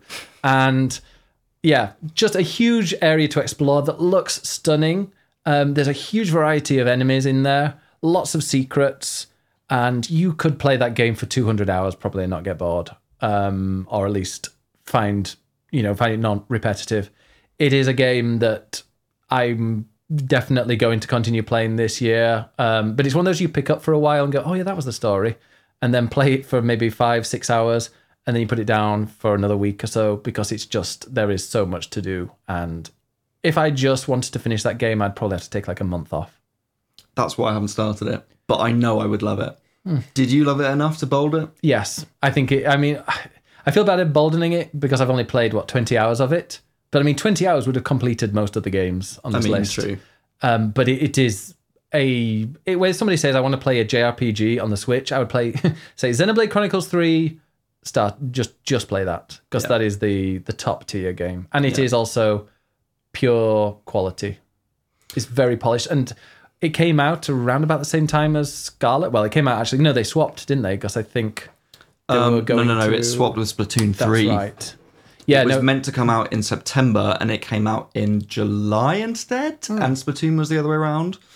Yes. Yeah. But yes, I remember when Pokemon Scarlet Violet came out, and we looked at Xenoblade, and it's like, this is one game, and this is another. This is what a Switch game should look like, and then here is a terrible PS1 game. But the opposite end then of a very polished and very well-made game is Cult of the Lamb. You think it's unpolished? And No, not it's well very made? polished. Oh. And that's sort of what I love about Cult of the Lamb is that it's very, very obviously sort of Animal Crossing Stardew Valley meets Hades. Like, they've seen the success of those two games and thought, what would happen if we put them together? But it does each of those things separately really well and brings them together really well with this really idiosyncratic style. It's very dark, full of dark humor. It's really funny, also really cute. It's a great stream game. Yes, the Twitch integration is genius. Without that, I don't think it would have really taken off as it has done. Yeah. I think it, when that came out, I streamed, I think you streamed it as well, didn't you? Mm-hmm. That first couple of weeks when it came out, everybody was streaming it. Yeah. And then 6 months later, Moni was still streaming it because she hadn't finished it yet. How many times did she, how many last Cult of the Lamb, how many finishing Cult of the Lamb streams did she do? There were a lot, but we love you, Moni, anyway. It's a great stream game. It gets people involved. It's really fun. I just thought it was a really fun game. I had a lot of fun laughing at it and playing it. You can, like I say, you can sort of see the thought process behind it. So in that sense, it's not the most necessarily original game, but I just think it's made really well and is super fun to play. I just love the fact that, it's a little bit of a management game. There's a bit of, farming management. There's a bit of, cult management. And then there's also these weird things that you have to do, the sacrifices or various cult actions you can do. But then there's also, you can just go off and do some kind of dungeon crawler. You can choose which order you do it in to get to the end. I really liked Cult of the Lamb. I thought it was like I said, it's not something brand new, but they do everything it wants to do really well. The management's done well. The combat's great. The Twitch integration is genius. Yeah. I agree with Gemma here. It's a confident game. That is developers who have put this together. They know exactly what they want to do, and they've done it really well, and they know it's good, and it knows what it wants to be, and it's great. So it's a bold for me. And it's another one of those games that's maybe a bit special for us because we got to play it for the first time over at WASD. It's another WASD game. Yeah, Power Wash and Cult of the Lamb. Yeah. Oh, go on then. Give us We Are OFK. We Are OFK is another sort of visual novel story game. It's about a band in LA. And the game is sort of the story of this band coming together, and they make various music music tracks. There's 5 episodes. Each episode has a music video. What's interesting about it is that they have then released that music, which you can go and buy and listen to on streaming and whatever else. And they are trying to make this band an actual thing. So the next step for the developers is that they're going to go and tour it and a bit like Gorillaz, it's kind of like an animated but real band. That as a concept is great. Did it make you feel good? I see what you did there. Yes, it did. The music's great. The concept is great. It's also super queer friendly, a really diverse cast and really, really well done. So in that sense, I enjoyed it. As a video game to sit and play, it's a story-based game, it's a visual novel, and then its big thing is these music videos that are sort of interactive but not just very simplistic. It's sort of just there to give your thumb something to do while you're watching a music video. I can find more fun things that I can do with my thumb while watching a music video. Well, there you go. So in terms of its gameplay, I just felt it was a little bit limited, but I enjoyed the concept behind it. It's not a top game for me, but I would absolutely recommend it if you like sort of music games and like story-driven games. Yeah, story-driven games and like visual novels are not real things that we are massively into. Maybe we should get into more. And in fact, Wintermoor Tactics is something that I do want to play over the next couple of weeks. You said I've got nothing against them. Like I think that they can be great games. They can tell great stories. Absolutely. It's not necessarily my go-to genre. That's all. Okay, I also played F1 Manager 2022, which is another game that means a bit to me because I did a sponsored stream of it. But also, I freaking love Formula One, you might have noticed. And I also love management games. In fact, if you look at my Steam, the first like 5 games I bought on Steam were Football Manager games. Essentially like Football Manager 2009, 2010, 2011. Is that when you were pretending to be straight? How dare you? I was very straight. At the time, just a little bit poofy. And Formula One, F1 Manager 2022 does exactly what it is. You are an F1 manager in this. You're buying and signing players. You're going through all the stats. Players, racers, pilots, as they say in Spain. You call yourself a fan. They drive things. You get the cars, the car bits, the wheels and exhausts and stuff, and you can fix them around, and you go from race to race. And stuff. The only downside of it is that because it's a management sim, it isn't as predictable as in the races. Like it's nearly like I'd say that 99% of drivers will finish the race. It's unusual for them to have a breakdown or to have a crash or something like that. But it's also like if you've done well with the car and you've got like, you've turned the engine up a little bit, that will finish first. Are you saying it's too easy? No, it's just predictable. It's Formula One. The thing I love about Formula One is it's not predictable. There are certain times, obviously Max Verstappen and people and Lewis Hamilton, they win, but also you've got the chance where some of the people at the top might end up crashing into their teammates and flying off and stuff. And that just is very, well, when I played it, I don't know if they've made any updates. It just hardly ever happened. So it was a little bit boring and a bit dull. And it's like, if I've got the tactics right, or if I've just made this car and developed it so it's the fastest, it's going to win. But in actual Formula One, it doesn't. It's not as exciting as, let's say, playing F1 22. So I am going to remove it from there. Interesting. Temtem. Yes. Another sponsored stream. Yeah, no, it's been a good year. Put food on the table. Help me live in London. Temtem is Pokemon, but with it's like Pokemon, but it's like the old school Pokemons that with like the camera angle and all that. But you fight 2 against 2, and it's just really difficult.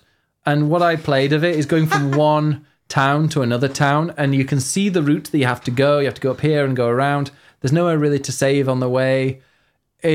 I don't know. I just found it a little bit repetitive and a little bit boring. And it looked great. It was very polished, and there's all sorts of other, benefits, all sorts of other things in that game that aren't in Pokemon. So I mean, it's very, very obviously kind of influenced by Pokemon. Mm-hmm. But I just found it a little bit too difficult, and B, not.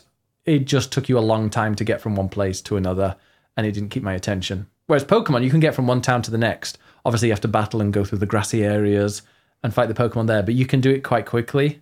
And in that, I didn't enjoy it as much. But also great representation in Temtem. I think, it's one of the first games to have non-binary as an option. I think. Was it? Oh, okay. In the gender, in the council. I remember there were 2 people fishing, and I had to go and relay messages between them because they'd had an argument. And then I realised, I was like, oh, wait a minute, these are 2 women.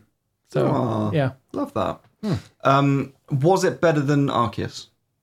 No, Arceus was much better. Get rid of it. Oh, yeah, no, it's going. Okay, then let's talk about Splatoon 3. Well, we'll talk about it in the top 10 because it's definitely in mine. Oh, okay. I mean, I've nearly finished the story, and I've played a lot of online and Salmon Run, and we've done what they call Splatfests. See, for me, it's borderline in that it's brilliant. You do need 10 games, by the way, Oh, I know what's coming. Splatoon 3 is brilliant. I think it's probably the best of the 3 Splatoon games. I say that I've only played 2 of them. I didn't play the first, but, Yeah, it's good, but- it does feel like it's sort of Splatoon 2 plus. Yeah. And so I sort of feel like, is there enough there, as good as it is there enough there to consider it literally within the best games of the year? As much as I did enjoy it. Yeah, it's a perfect Splatoon game. Plus, the career mode, the campaign is very, very well fleshed out. You've got lots of different islands that you go to and loads of missions on there, plus side missions and collectibles and all of that. Bosses. It's when it comes to a campaign mode. I mean, that's what I've been focusing on mostly. I've done quite a bit of the other bits, the multiplayer mode, the salmon run, but like the campaign has been absolutely gripping and hasn't felt too difficult. And it's one of those where you keep going, and if you do die or you don't get it, you will get it eventually, and you'll end up screaming at the TV. But it's one of those as well where if you do die, it's your fault, it's not their fault. But also you can do it your own way. There was one bit I had to get from one area. No, I had to kill all the monsters in a level, and every time I went to this place, they just swarmed me. So I ended up going on top of this random box and just dropping, shooting them, trying to coax them out and shoot them from the top of this box. It wasn't the way that you were meant to do it, and I just love you can use your imagination. Yeah, use your imagination, use your initiative, how to fight it. It's brilliant, and it is another incredibly polished game. I will bold it for now as well, but for me it is a little bit borderline. I think it's the bottom half, but it should definitely be on there. Okay. I'm going to whip through a few. Ooh. Metal Hellsinger is a first-person shooter meets rhythm game. I've played a few rhythm games this year. I wrote an article about them. You should go read it. And this one is fun. It's sort of like Doom in that it's very heavy metal, demon hell inspired. But every time you shoot, it has to be in time with the music. It's a little bit headache inducing after a while because you have to really focus on it. So it's a little bit much. And at times it can be frustrating because you are so restricted. But it's still a fun game. It's not in my top, but it's worth playing, especially if you are a fan of metal music. Absolutely. It's got a lot of actual metal singers that are part of it as well. Trombone Champ is a very silly, meme-worthy game, which I'm sure everyone has heard of. It's fun to play. It's purposefully difficult because it's a comedy game, and it's a lot of fun. There's not enough to it, I think, to warrant it being on here, but it's definitely a fun game. Really? I would. Yeah. I'd support you putting that up there. No, it's not going up there. You spoke to Mr. the Champ, didn't you? I did. Also on that link. Yep. Okay then. Well, let me quickly go on mine. Alan Wake Remastered. I played a little bit of the old Alan Wake, and then I was like, oh well, if the remastered's coming out, then I'll definitely play that. So because I loved Control, and I really enjoyed the Control, like the world in it, and obviously there's going to be a new Control and a new Alan Wake. So I was really wanting to get into it, but it was remastered, but it just wasn't remastered enough. So yeah, it still played like a very old game, and I didn't quite enjoy it. So I'm, that's going. But I'm looking forward to seeing what they do next with Alan Wake. But yeah, maybe I should have really persevered a bit more and tried to finish that so I know what the world was like and the story was like. But I think it might be more fun to just watch somebody else play it. Probably, yeah. Yeah. But Mario and Rabbids, what did you think of that? Oh, we're going on that. Okay. Yeah. Mario and Rabbids Sparks of Hope, I'm on the second world there. I made sure I kind of did as much as I could on the first, which was everything bar one tiny little thing because you needed a certain amount of sparks and I couldn't get them all from that world. And I'm on the icy one now. It is a really good Mario and Rabbids game. Everything that they had from the first one, they've improved on it. They've done it's a lot more different there's a bigger difference in this one than, let's say, between Splatoon 2 and 3. So in this case, you can kind of run around. You're not restricted to just being on a grid. You can also bounce off your teammates. So if you position them in the right place, you can bounce off before doing certain special moves and shooting. And the characters are really cool. You can level them up. I find the leveling up a little bit weird. Because it's weird, but it's just me. It's just the fiddly controls. Because you don't like level up certain ones. You press up, which levels it up. But then if you go and reverse it, it'll remove it. And I don't know. It's a bit fiddly when it comes to all of that. I've kind of stuck with certain ones. The great thing is it levels up everybody. Characters. Yeah, so I've stuck with the same characters because you're allowed 3. As far as I'm aware. Well, you start with 2 and then you get 3. But you've also got some backup ones as well. I'm not sure if we get any more. But you get XP for all your team, so you can just bring them in and out, and even if you've not used them for half the game, they're not going to be underleveled. But yeah, it's also I put it on easy. That's fine. You're allowed to play on easy. I put it on easy because I was finding that it's like the opposite of Fire Emblem Three Houses. Fire Emblem Three Houses had a nice mix between story and friendship making and all of this, and then battles. So when you had a battle, because you could choose what to do, you could go and explore the school, you could go and do lessons, or you could have a battle. You chose that you were going to do 2 battles. You could only do 2 battles. Whereas in this, you can do a battle all the time, and I'm fine with that. But I don't want to I like to think about it and spend quite a bit of time. And if in Sparks of Hope, it's quite a challenging battle, and at the end of it, I've just got like this extra spark, which is like a special ability, where you can, shoot with fire, or you've got ice ability. I like to, I like to just kind of really concentrate on the battles and take my time. And if it takes 20 minutes and it's a main story battle and it takes 20, 25 minutes and I die, you know what? That's fine. I'd be fuming. Learned. Yeah, I mean, I know you would be. But I'm like, you know what? I enjoyed it. I've learned to it. I want to try something different now. I want to try a different character. This is... Yeah, there's a lot of effort and a lot of thought with very little reward in those side missions when it's like you need to go and do 3 of these missions just to unlock this side character. So, yeah, Is it getting boldened? Oh, yeah, definitely. 100%. Okay.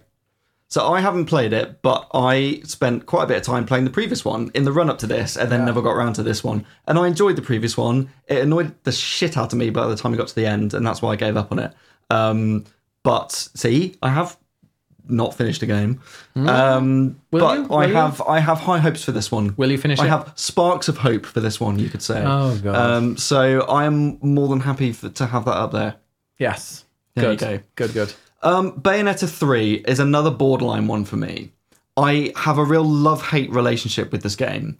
There are bits of it that I absolutely adored, and there are bits of it that had me absolutely tearing my hair out. I heard. I was trying to sleep. Like the opera boss. You stupid little cow. Yeah. It was a mild version of that. It was worse than that. Yeah. The opera boss was incredible. Playing as Bayonetta feels great. It's got some great fun set pieces. It's button mashy, but in a fun way. Some great stuff. And then they force you to play as a different character. And then the controls aren't as good. And then it just feels annoyingly hard. And there are just bits of it that just feel really messy. It's a really inconsistent game. Had it been more consistent, it would be way up there for me. But for me, it's a little bit borderline, similar to Splatoon 3. So we put Splatoon 3 in. I'm going to say I'm not going to put this one in. Okay, just after your anger. Yeah, I was very angry. A little to the left, we both played. We did on stream. There's a bunch of things. I played God of War and I've not added that to my list for some reason. Oh, for God's sakes. Well, a little to the left was fun. It was no unpacking. Let's delete it. Yeah, it was a nice little puzzle that you go, but also streaming a game that requires you to go, is not the best because you get frustrated. Chat gets very frustrated. Someone will pop in with the answer, and then everyone's just miserable. You know it. Tell us about COD. Was it shit? Yes. Call of Duty Modern Warfare 2. Right, where do I start? Well, crack on. I played like 2 or 3 missions of it and a bit of the multiplayer. It is Call of Duty Modern Warfare, and I will finish that campaign because it's probably like 4 or 5 hours if that. But it's Can not you make a gonna be decision on on what platform you're going to play it on? Because you'll start it on PlayStation and then be like, I don't like it. I need a mouse and keyboard. And then you'll start playing it on mouse and keyboard and be like, I want to play it on the TV. I'm like, just pick a console and play it. I will get it on Steam when it's on sale, but it's never on sale. Oh, for God's sakes. Go on, tell us about Tell us Sonic. about Harvestella. Oh, Harvestella. That was like Rune Factory level bad. I heard it gets better, but it just felt like a very mediocre game that didn't play very well. I'm sure there's a lot of depth to it, but everything that I was playing didn't seem that way, but it might just be because it was at the start.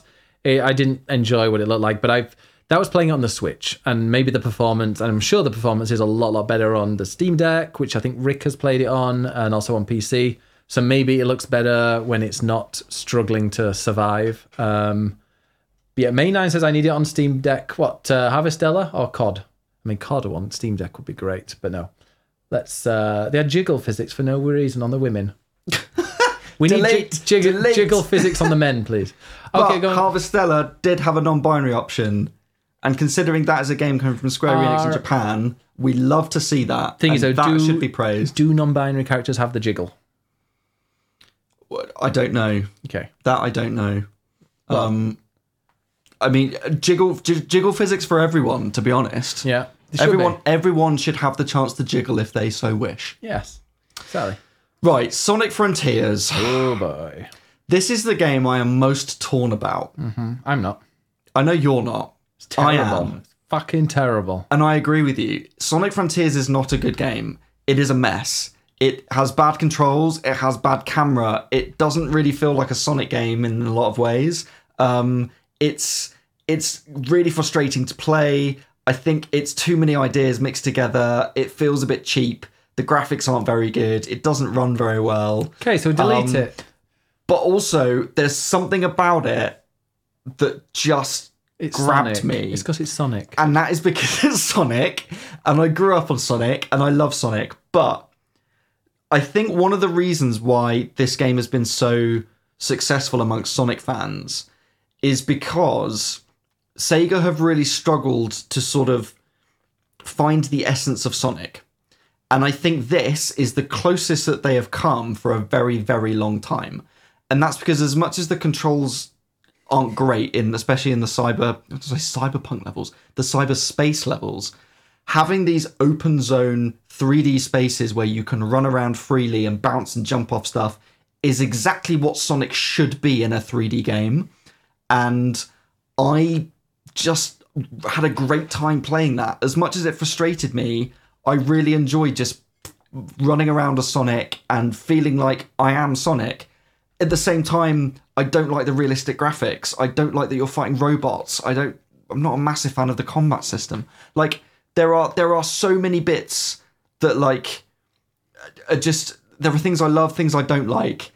And my head is literally like, don't put this on the list because it's not a great game. My heart is like, I really like Sonic, and I just found it really charming and fun.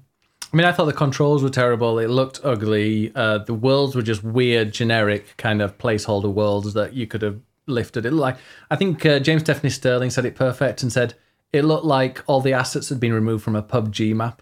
And I'm like, yeah, that looks right. It looks like a PUBG map without the buildings and stuff. It was just grey and dreary and miserable with random rails just in the air that you had to jump from. And I mean, I did not enjoy what I played of it. I did one Cyberpunk level. What's it? So you've copied from me now. Cyberspace level. Cyberspace I mean, level. the cyberspace levels are shit.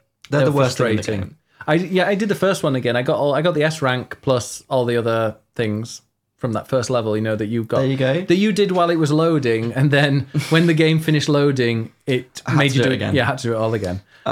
So it was broken in that way. But I mean, I'll happily put it in bold for you. I might fight you whether it goes in the top 10. But, I think let's bold it, because for me personally, it just I've done everything in that game. I've platinumed it. I've done everything on hard mode. And I had a fun time playing it, as much as I can admit that on a technical level, it's not a good game. I feel very similarly about Pokemon Scarlet and Violet.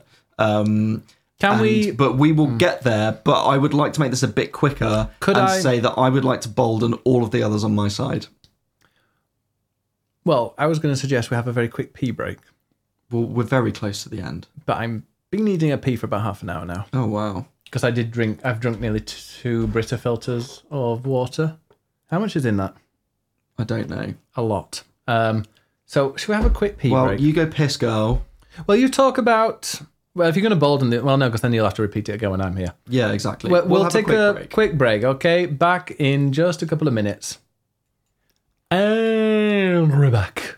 Ed is munching on a ginger cake. Ginger. Orange. Orange and almond.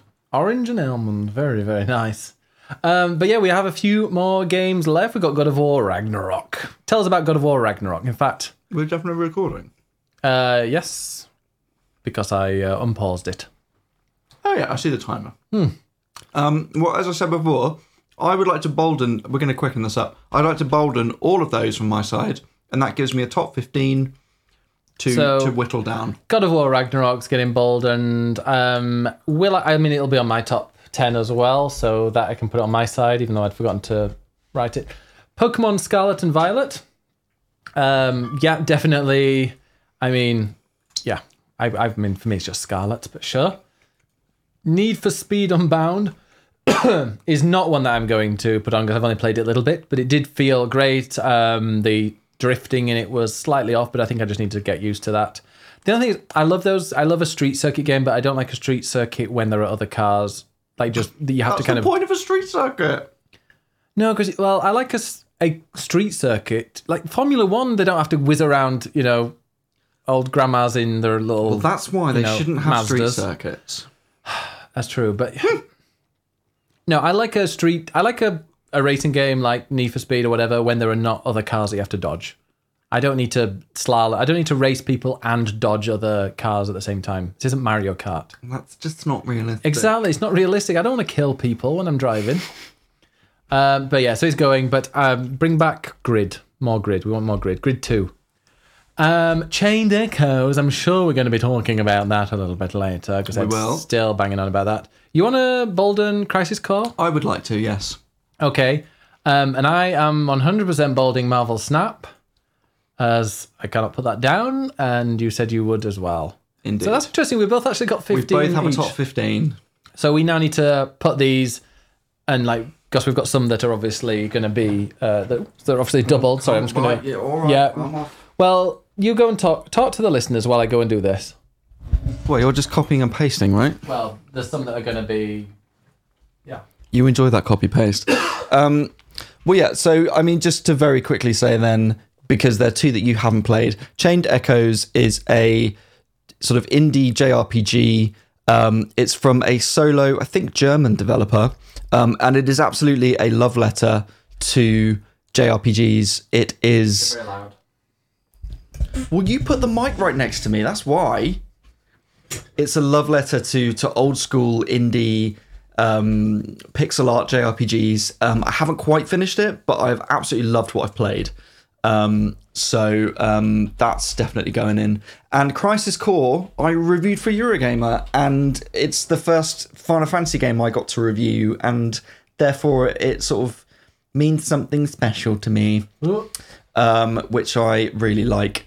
And it's also just a really well done remake or remaster, I should say.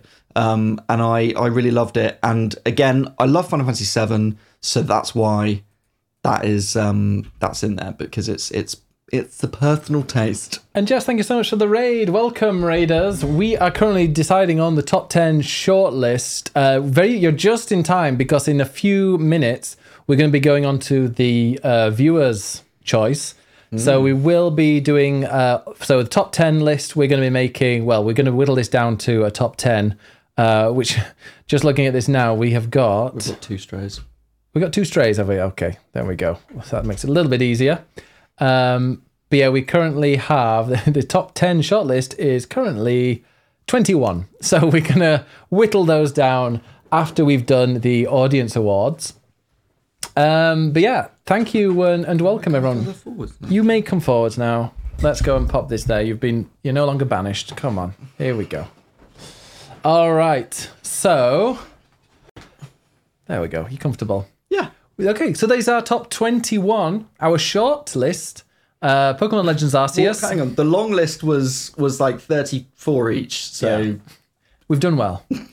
But the shortlist is Pokemon Legends Arceus, Gran Turismo 7, The Quarry, F1 22, Stray, Xenoblade Chronicles 3, Mario and Rabbids Sparks of Hope, Pokemon Scarlet Violet, Elden Ring, Tunic, Kirby and the Forgotten Land, Dorfromantik, Power Wash Simulator, 2 Point Campus, Cult of the Lamb, Splatoon 3, Sonic Frontiers, God of War Ragnarok, Chained Echoes, Crisis Core, Final Fantasy VII Reunion, and Marvel.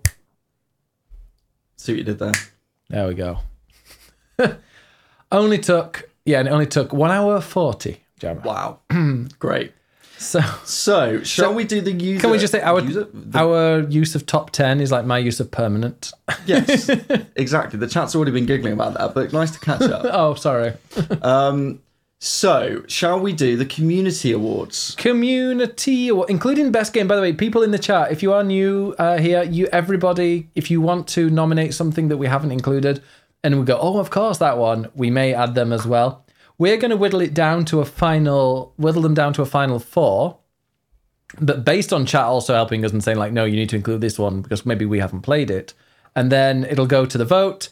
If it's a draw, if it's, 2 games that are voted equally in first place, we get to decide. Oh, okay. Nice. Yeah, I thought that'd be fun. Excellent. All right. So, what is the first community award? The first community award is not on this one because I've... wait 1 second. Here we go. This one. Wait, no, that's the wrong one. No. Which one was it? It is the first one. Was it the first one? I need to scroll down. Okay. That was my... Yeah. Let's go remove these. There we go. Most unique art style. There we are. Now, most unique art style. So it's not necessarily the best looking game because that would just be going to like God of War, Horizon, etc. This one is the most unique art style. So the one that you love the art style of. Pentiment, Cult of the Lamb, Nobody Saves the World, Tunic, Beacon Pines, Frog Detective 3. You'll notice that is in a few categories, thanks to Mofo. Return to Monkey Island, Dorfromantik, Stray, Ollie Ollie World, Endling, and Wobble Dogs. I think is this the one with the most nominations? I think it is. It was the first one that we asked true. for, yeah. For me, I think Pentiment should be in there. Yeah. Because neither of us have actually played it fully, but I think it definitely has the most unique art style, and the fact that that is so integral to the style of the game, I think that should be in the top 4 of these. Okay. I see there's a few of these that I've not played. I mean, let's say, do we bolden them? Well, yeah, let's bolden chat. them. I mean, also, but chat, give us, what do you think?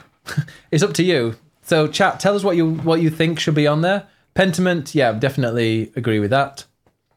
FD3 wins most nominated game. Frog Detective, it's like the nomination Oscars. Cult of the Lamb, people like these. So yeah, remember, we will have, I'm not trying to sway you, but we are going to be having multiple categories that Cult of the Lamb also. People think Stray. I loved the, like, how dark it was, but also the neon lights. I took a load of screenshots playing that. I feel like I need to look up Beacon Pines. No, and Nobody Saves the World. Yeah, this is going to be one where we should look. I mean, I kind of agree with Pancake. Like, Stray is great, but for me, the art isn't the most interesting thing about it. As much as I do like the art. Yeah. Tunic was a pretty game. It was pretty. I mean, it's all about the booklet, isn't it? In Tunic, the instruction manual. Beacon Pines. Oh, that does look. Oh, I love that look. Actually, I've seen. Wait a minute. Do I even own this? Do I own this? Sorry. Was this a Steam Deck game I haven't played? Wait a minute. I feel like I've seen it so many times. I don't know if it's been advertised places. I think it's. Oh, I do. I love that style. Have a lot of people played Beacon Pines? It had a unique play style. That's true. People was playing it. Tunic was beautiful. Definitely nostalgia homage. Should we get rid of Ollie Ollie World? It's kind of cartoony. It is stylish. It looks good. Well, don't get rid of them. Just bold them for now, yeah, so we can see them. I also love the style of Dorfromantik, and I feel like that might be popular with people. Okay, well, it's the viewer's choice. I don't know Stray. Yeah, I think Stray would be... When it comes to art, you don't think of Stray, the art style. I mean, maybe you do, because it is gorgeous and like dark, neon. It's not unique, though. It's a realistic sci-fi style. Yeah. Is Dofromantic unique? Yeah. Cutesy little... It's got that sort of wistful, sort of Germanic, idyllic countryside. It reminded me of, what was that game we had to make little houses? City Builder, Cityscape, or what's it called? No idea. Well, you just put like rooms on houses and it kind of made it look cute. It was on phone. Townscaper. I'm pretty sure it was Townscaper. You ever played Townscaper? No. That's great. Oh, yes. No, I have. Yeah. Yes. Oh, that is nice. Yeah. Beacon Pines looks adorable, but it's not. Is it like Doki Doki? I'm wanting to put Beacon Pines on there just looking at it. I'm not, but okay. I sort of agree with Liz. But like... it's not my award. No, Liz is talking about the game itself. It looks adorable, but the actual game isn't adorable. Oh. Well, what do we think? So we need to pick one more. Nobody Saves the World. No one's really talking about Beacon Pines. Frog Detective 3. We should maybe, Return to Monkey Island. Did you know which Stray. of these had the most nominations? No, would you like to go and find out? Oh. That would have been a good thing to do, wouldn't it? Yeah, I think if we just go from like what got most, it'll be Stray. But I know Ravi got Wobble Dogs. But yeah, if anybody would like to suggest another one, Pentiment, Cult of the Lamb, Dolphomantic. I don't think there were multiple nominations. Yeah, maybe there weren't at that point. I mean, Frog Detective 3, definitely not. Looking at it. And like Return to Monkey Island had the same idea. Is it unique, Frog Detective? I mean, kind of. Yeah. It looks Do you like... know what? I think we should go Frog Detective just because it's popular and people love it. All right, then. So we're going to get the poll started right now. Most unique art style. In fact, Moni, would you like to do it? Because I can't. You're faster with your fingers. Feel free. Unless I'll happily do it if not. If you go for never seen before thing, I mean, I'm going to end up playing Frog Detective 3, aren't I? I would also really like to play Frog Detective 3. It's 2 hours. But then I might stream it. Dolphomantic is the tile lane game. Yeah, most unique art style. You've got 1 minute. I think. Did you put it as 1 minute? Hope so. Yeah, go on then. Thank you very much, Marnie. So you've got 1 minute to vote for, or 2 minutes. Well, let's do 1 minute in future, just so we're not here forever. But thank you. I'm very appreciative. Maybe we'll put a star on here next to The winner. Or move it to the top for the winner. Yeah, I'll put a star. Or I could get the little there's emojis on here, isn't there? Get the little king thing. Insert. The little king, do you mean a crown? Crown, that's it. The little king thing? Yeah, the little king thing. There we go. Let's just copy it first. Okay. There we go. What do you think of the screen? You know, the layout and everything on here looks quite good, doesn't it? I mean, it's a Google Doc, but yeah, it looks great. Yeah, but we're on it and you can see everything nice and clearly. Most unique art style. The map, queens can have crowns as well. Don't they have tiaras, Aaron? Wow. I'm joking. That's princesses, actually. Oh. What does a prince have? A prince doesn't have a tiara. They all have crowns. They're all royalty. Okay. I mean, that is one hell of a crown. What's that one from? Ah, the Hyperscape. Remember that? Hexgo Brr. All right, get your votes going. We're not looking at it. Yeah, we don't have it up. Yeah, we are going to see it when the winner gets announced. Prince does have Purple Rain. Purple Rain. I got an inflatable. Oh, an inflatable tiara for Christmas. Oh, is it the one with where you had to put the rings on it? The moose tiara. That's just a moose head, I think. Okay. Okay, and the winner of most unique art style is Cult of the Lamb. Cult of the Lamb, most with unique. 63%. Wow, that was a lot of votes as well. People did like Cult of the Lamb with the most unique art style ahead of Pentiment, which was okay. Of course, he didn't rig it, Money. Yeah, right. Money. How many accounts have you voted? But yeah, here you dropped your crown. It's the only one you played. Okay, no, Fair. Very, very fair. This is reflecting the community. So there we go. These are the community. Now, what's next? The next one is for most in need of a sequel. Oh. Okay, most in need of a sequel. We've got Stray and The Quarry. Oh, by the way, Cult of the Lamb came first. Just quickly saw Pentiment came second with 21%. Dolphomantic with 13%. And Mofo voted for Frog Detective 3, which only got one vote and 4%. He's lurking, I'm sure. Yeah. Now, yeah, so most in need of a sequel, either Stray, The Quarry, Tunic, Immortality, Frog Detective 3, which I've got a feeling it might do, and God of War Ragnarok. Those are the most in need of a sequel. There might end up being a little bit of spoiler talk here, because obviously they're going to talk about maybe the ending and how it could maybe relate to it. So feel free to mute, and when you see us scrolling again, that's when we've moved on from it. I will talk quickly about Stray. Stray I mentioned it before earlier in this podcast. I feel like the ending of Stray sets up a chance for a complete, they can do whatever they want with it, and I would be happily play that.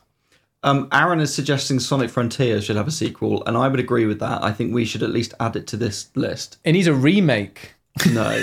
I want a Sonic Frontiers remake. Okay, Sonic Frontiers, you may add that. I also agree with Gemma here about God of War Ragnarok, because we know that's going to carry on. So it will get a sequel. Yeah, exactly. And also, again, if you've not finished God of War Ragnarok, I will put my hand down when I don't mention it, so feel free to quickly mute. But God of War Ragnarok, they they present it so obviously, we're going to have a sequel, but also they are making it so that there's potentially a side franchise going as well, which is what I'm guessing will happen with the person that separates at the end, Atreus. Yeah, I mean, I've got my hand up. Yeah, so, I mean, Atreus and Kratos split up. So Atreus having his own little side thing that's staying in Norse mythology, and then Kratos going off and doing his own thing. Totally fine with that. But yeah, so I feel like that would have a sequel and a spin-off. There we go. In a similar way, I sort of feel like, I mean, The Quarry's nominated, but I feel like they will always do individual stories rather than sequels. That tends to be the way that developer works. In the franchise, definitely, that would be great. Yeah. I'm thinking Stray, 100%. I think Stray... Sonic? Yes. Remake. It needs a remaster. No, it needs a sequel. It needs a remaster. I'm guessing Frog Detective 3 is probably going to have a Thor. Yeah. So, should we go then Tunic and Immortality as the other two?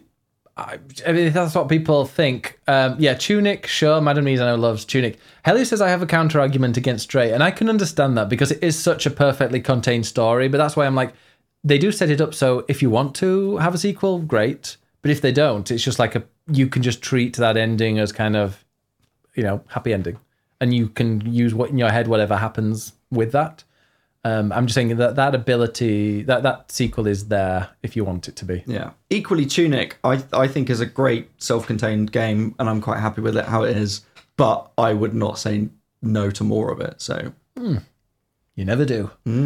But yeah, so we're going to go for. I mean, Immortality. We've not played it. Is it going to need a sequel? Have people played Immortality? Who nominated Immortality? Randy Pasta. Randy Pasta picked Immortality. In the credits, there's like 20 different cats. The game seems to love story for cats. Yes, it is. People that do love it.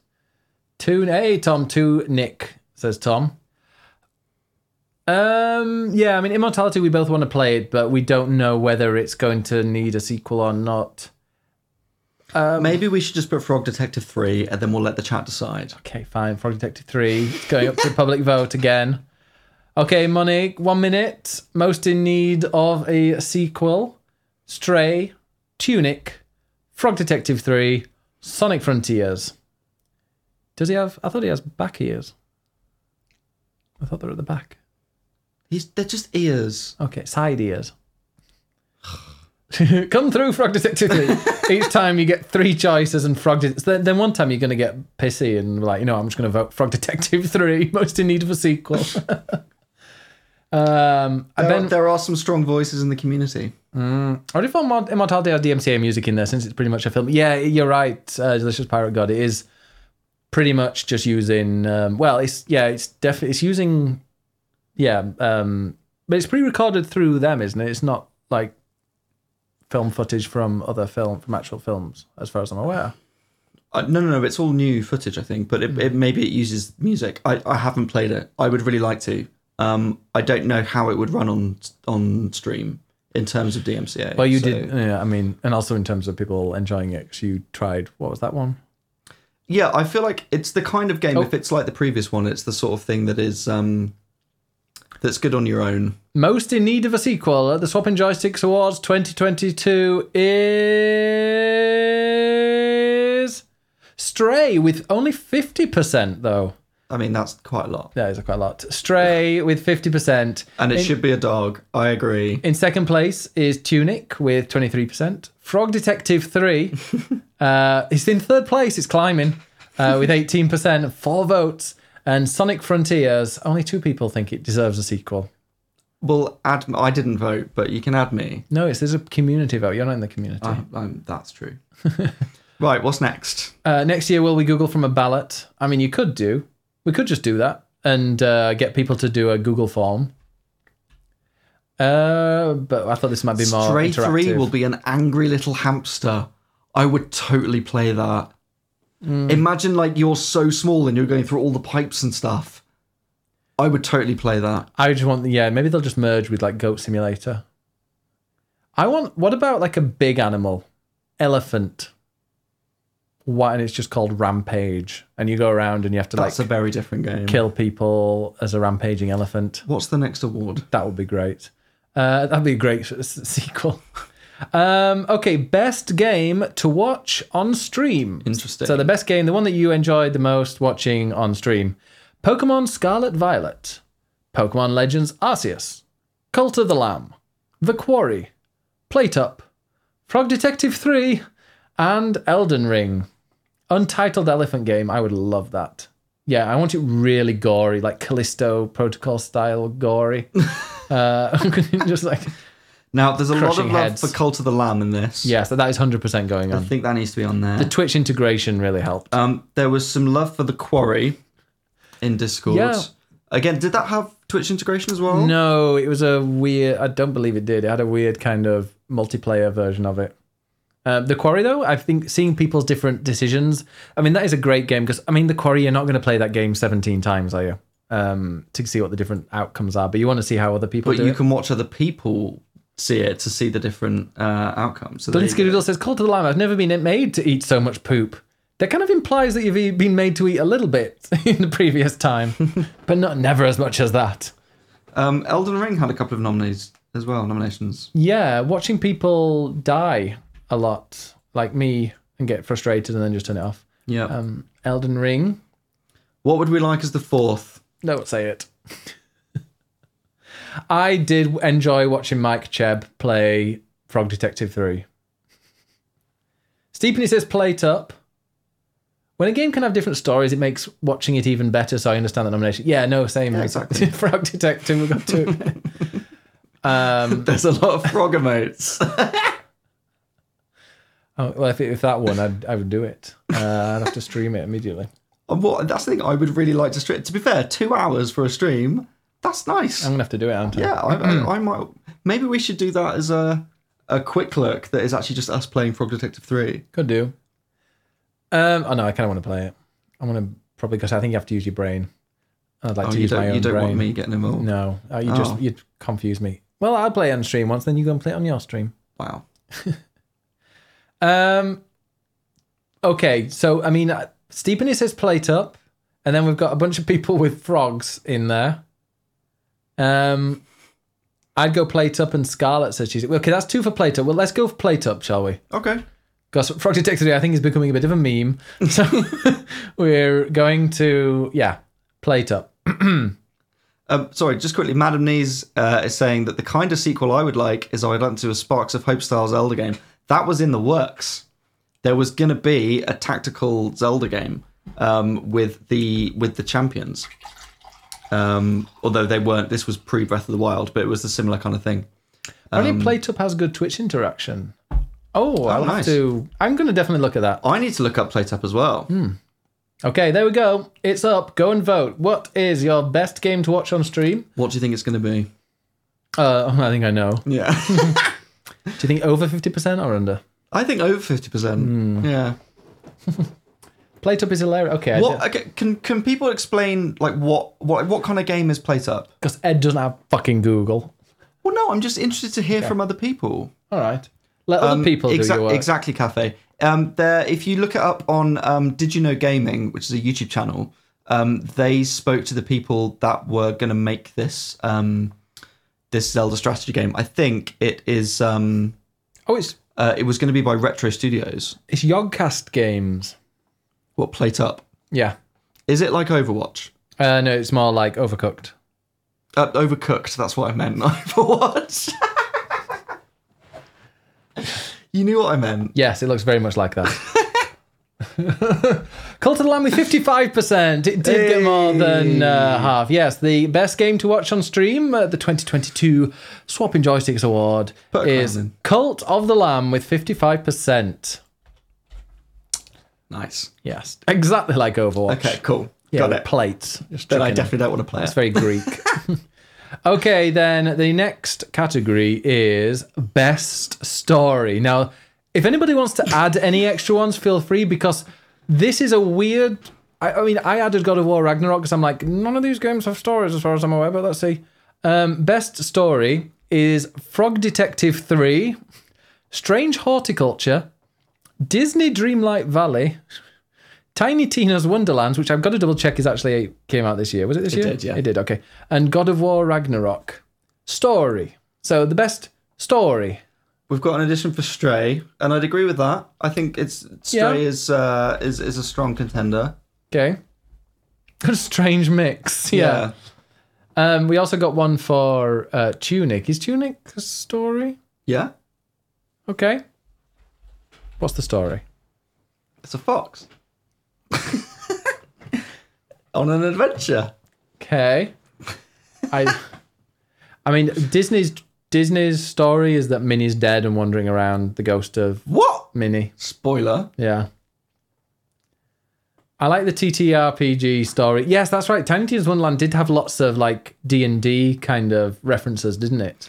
Can I throw one out here that's been nominated in another category, which is The Quarry? Because surely that is a story-based game that should be in there. Yes, The Quarry, definitely. I don't know why that wasn't I haven't played it, but I'm just thinking. Yeah.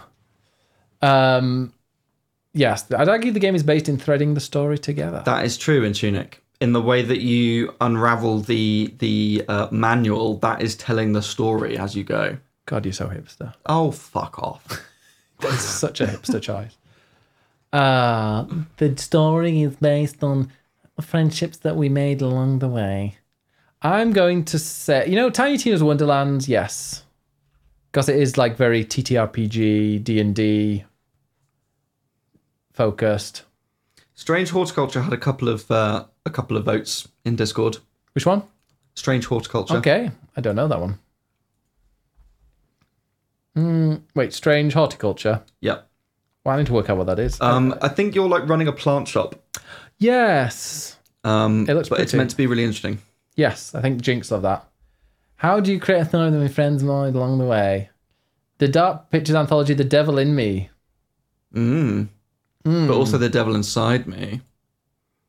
Well, I mean, The Quarry, definitely. I don't know. Did people play Devil Inside Me? Isn't that the one that was so bad that they had to... Is that the latest one that people have like stopped playing because there's just so many bugs in it? I'm okay with The Quarry in there. Yeah, go for it. Which one? Which other one? Frogs? No. I mean, there's Tunic, Stray, God of War Ragnarok, Disney Dreamlight Valley, Frog Detective. I mean, I think Stray was interesting in the world building and the story of the cat and the world around the cat, I think is quite interesting. And it was a little ambiguous in the end. I always love it. Okay. I mean, Madam Lees, I know likes Tunic. I don't know if when it comes to like best story, there may be other games. Let's go Stray and put it up to the vote. All right then, Stray it is. So, Strange Horticulture, Tiny Tina's Wonderlands, Stray, and The Quarry. That is your vote for best story. And they're all just like Overwatch. Overwatch 2, best story. Yeah. Oh, that's a game I've played. Overwatch 2? Yeah. Oh, well done. I didn't put it in. It was fine. I played it for a bit. Actually, I enjoyed it, but it's just Overwatch 1 with a different monetization scheme to it. Agreed. There we go. Best story game up there. Yeah, Overwatch 2 is a game. It is a game of video games. Please. You may have the Brita filter, sir. There you go.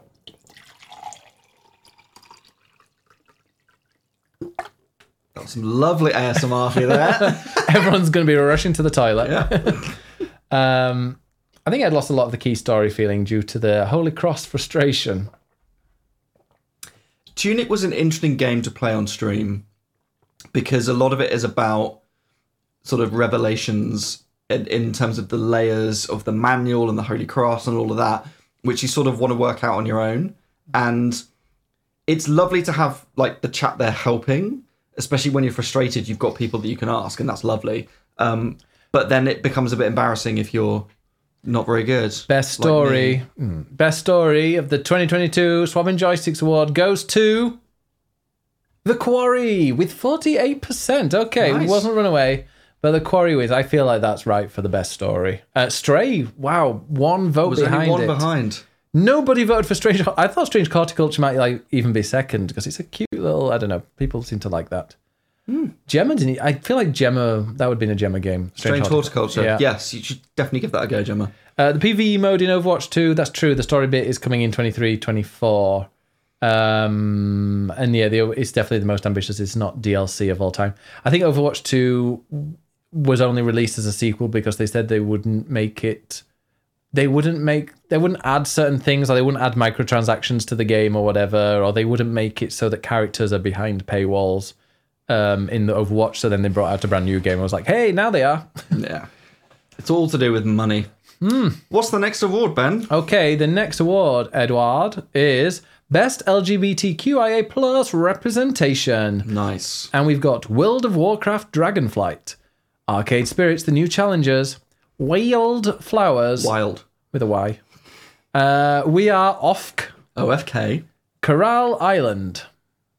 So, Coral Island, I think maybe we should not use that yet because it's not. But there are Hottest Character coming up, which has Coral Island in there. Well, yeah, so we only need to get rid of one. Now, we could just say, let's get rid of Coral Island because it's an early access and the other 4 are all out, and that's your 4. If you want to do that. That's But also, an easy way of whittling. World of Warcraft Dragonflight is an expansion. Do we count those? Would you count Endwalker? Yeah. Well, then you can count Dragonflight. Yeah. Let's be fair to our MMOs. Oh, no, I'm just genuinely asking you that question. You could put up 5 for voting. But what do people think in the chat? That is true, Delicious Pirate Gods. I was a teenage exocolonist. Has come up a lot in terms of its representation, and I didn't get around to playing it. And I feel like I really should have. I was a teenage exocolonist. Colon. Is that like removing colon? No, it's about creating a colony. Oh, okay. In space. And if I remember rightly, I think it's actually got really good trans representation in it. From what I've read. Well, that's good. So, that is also true, Baltimore. DDV is early access. It is early access, but it is a pretty much a very, there's a lot more to it than, I don't know. I feel like with Coral Island, I was reaching a point where I knew that there was a limit to nearly everything I did. Whereas Disney, there's a big chunk of game out there, and they're just going to like slowly add more levels and more characters as the game progresses.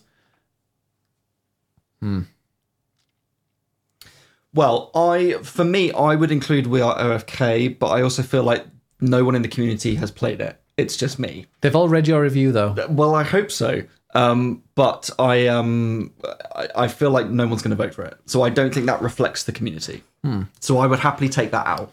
I would have definitely think World of Warcraft. I've not played it, but people like Clues, I know, who is asleep now, so wouldn't be able to vote for it. He loved World of Warcraft Dragonflight and loved the representation in that as well. Arcade Spirits, I think we can't not include that, Yep, that was especially as good. a lot of people played it. Apex, they did. Unfortunately, Apex is quite an old game, but they had a non-binary character before. So Apex have always been pretty good with representation. I would say Coral Island and Teenage Exocolonist for the other two. Yeah, you would count Coral Island. I see. Helios says Coral Island is a clear winner, but not only being an early access, but also being a very small portion of the game might really disqualify it. I would say that with you, with Helios. I think this would stop Coral Island from entering the Game of the Year when it's representation. I mean, if it's got great representation already, despite being quite a bare bones early access, maybe that would be better. And I feel like it's a game that a lot of people in the community have played and watched streamers play and have enjoyed. So I personally think it reflects the community and it is the community's awards. But I've got a very strong feeling that Coral Island will definitely be on our Game of the Year list next year. Yeah. I mean, what I've played of it so far, I'm really excited to see what they do with it and loved it. In fact, I actually stopped myself because I didn't want to reach a point where they were like, no, you can't do this. Because I didn't want to reach a point where part of what I wanted to do or some things that I wanted to do, I couldn't because that was reaching a limit. Whereas others I could progress because I just didn't want to reach a point where I'm like, I don't know what I'm doing here. Yeah. And I'm just going through the years, whatever, with these, few things that I can do. I'd rather wait until there's a lot more. But I guess what they have done in this game, and I'm not saying this to sway the vote or anything because I haven't played enough of it, but from the very beginning, they've got all of these different characters, different relationships you can have, and representation in terms of across those characters. So the fact they've had that in from the very beginning, even though it's early access, is a good thing. Yeah. So, well, there you go. World of Warcraft Dragonflight, Arcade Spirits, The New Challengers, Coral Island, I Was a Teenage Exocolonist, and that will be the final 4 up for the vote. We Are OFK and Wildflowers. I know a lot of people did love Wildflowers, but it isn't going. Yeah, that was a Gemma game. What is the Annapurna volleyball game? Destra, I think. Okay. That's another one I didn't get around to playing and is meant to be very good. Yes, there's a rainbow flag on the town hall in Coral Island. We love to see a rainbow flag on every town hall. Yeah. That was on my Animal Crossing town hall. I had a rainbow flag. Do you know there's a rainbow flag on the... Well, I did because I pointed it out to you and told you already. But there's one at the entrance to the Shard, which is run by Qataris. It's owned by people from Qatar, but it has a rainbow flag that's been there as long, since March and probably beyond that. Man of Music's Night. Poll doesn't meet. Is it colon money? Could you just say EXO? I was a teenage EXO. Yeah, shorten them if you need to. Yeah, maybe you can't put colons in. Destra is this sort of volleyball dream game thing, and yeah, the character is non-binary. It's a mobile game. It's meant to be very good. Oh, there we go. Best representation. It was the colon, I think. Okay. I'd love to be taken up Shard. I bet, Liz. And the fact that you could write your own honorifics in Coral Island, not just pick from a list. And it's free if you have Netflix, apparently. That one. Yes. Do you know what? If you have Netflix, go look at the Netflix app because there are loads of games on there that you can play on your mobile as part of your subscription. And they've got some great stuff on there. I think Immortality's on there for free. Destra's on there. Some other stuff. It was actually, it apparently was not colon, but it was the colon that needed to be removed. Like from Exocolonist. No, the colon. I thought it might be the word colon from that, but it wasn't. It was actually the colon in World of Warcraft Dragonflight. I got that. Oh, yeah. I know. I thought, yeah. Swizzle says that he has played 0 of these titles. Well, there we go. By the way, the winner, best representation, is overwhelmingly Coral Island with 63% of the vote. There we go.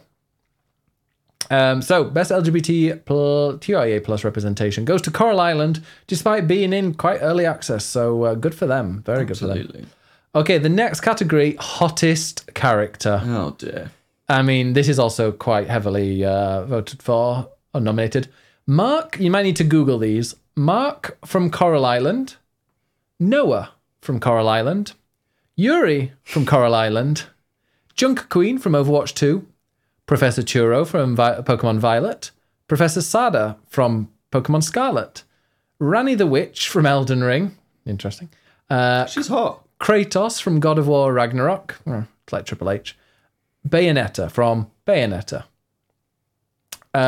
I mean, the Coral Island characters are incredibly hot, and that's fair. Yeah. Also, I mean... Where is Pablo? I mean, cheesy. We'll put Pablo. I'm adding Pablo because that was my Should we just favourite. have 4 Coral Island characters? Yeah. Which Coral Island character is the hottest? I mean, I think Professor Churro needs to be in there. The amount of thirst for Professor Churro. There was a lot of thirst for both of them. However, I actually prefer Mr. Saguaro, who was the home economics teacher. Oh, no. Bit greasy. No, he's got hairy arms and a moustache. Taste, says Helios. Yeah. I think we should, Professor Churro. Let's, Moustache. Who else? Bayonetta. That's from Bayonetta 3, wasn't it? Yes. Well, should we pick a few? Which one is for? Well, I haven't played enough of Coral Island, and I feel like the community have.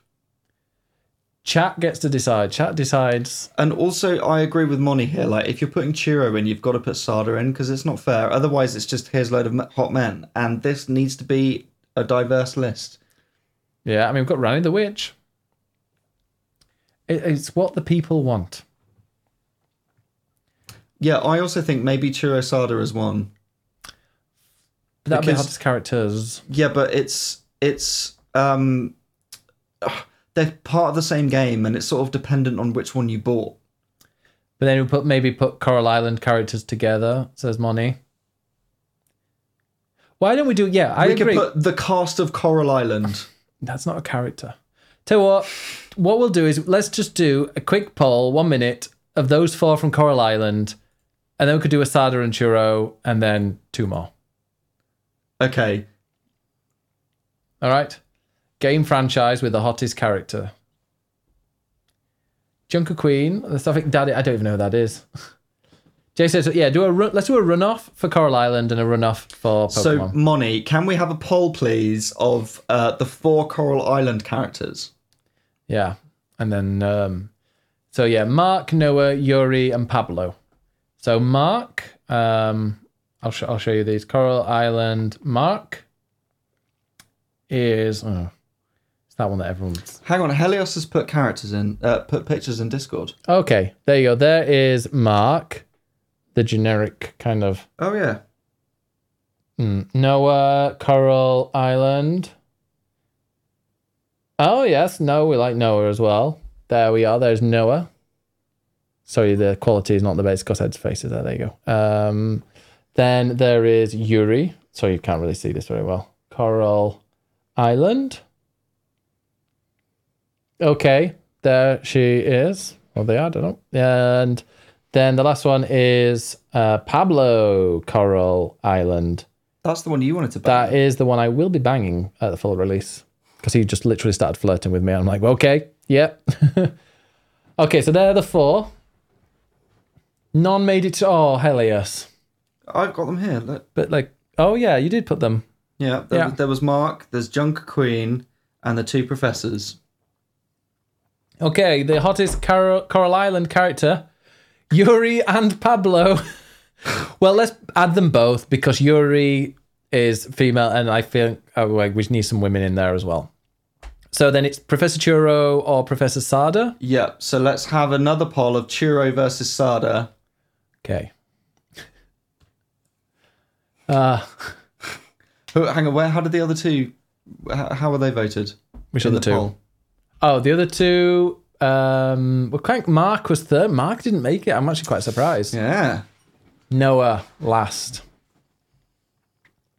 They were in the answer of the day part of Discord. By the way, sorry for anybody who's listening to this and we're talking to the chat. I will read out what everybody is saying so they can hear as well. Because this is going to be a very long podcast. We're already 2 hours 20 in. Right, which Pokemon hot tie do we want, apparently? Yeah. Oh, she can't say hottie, I'm guessing. Oh, hottie.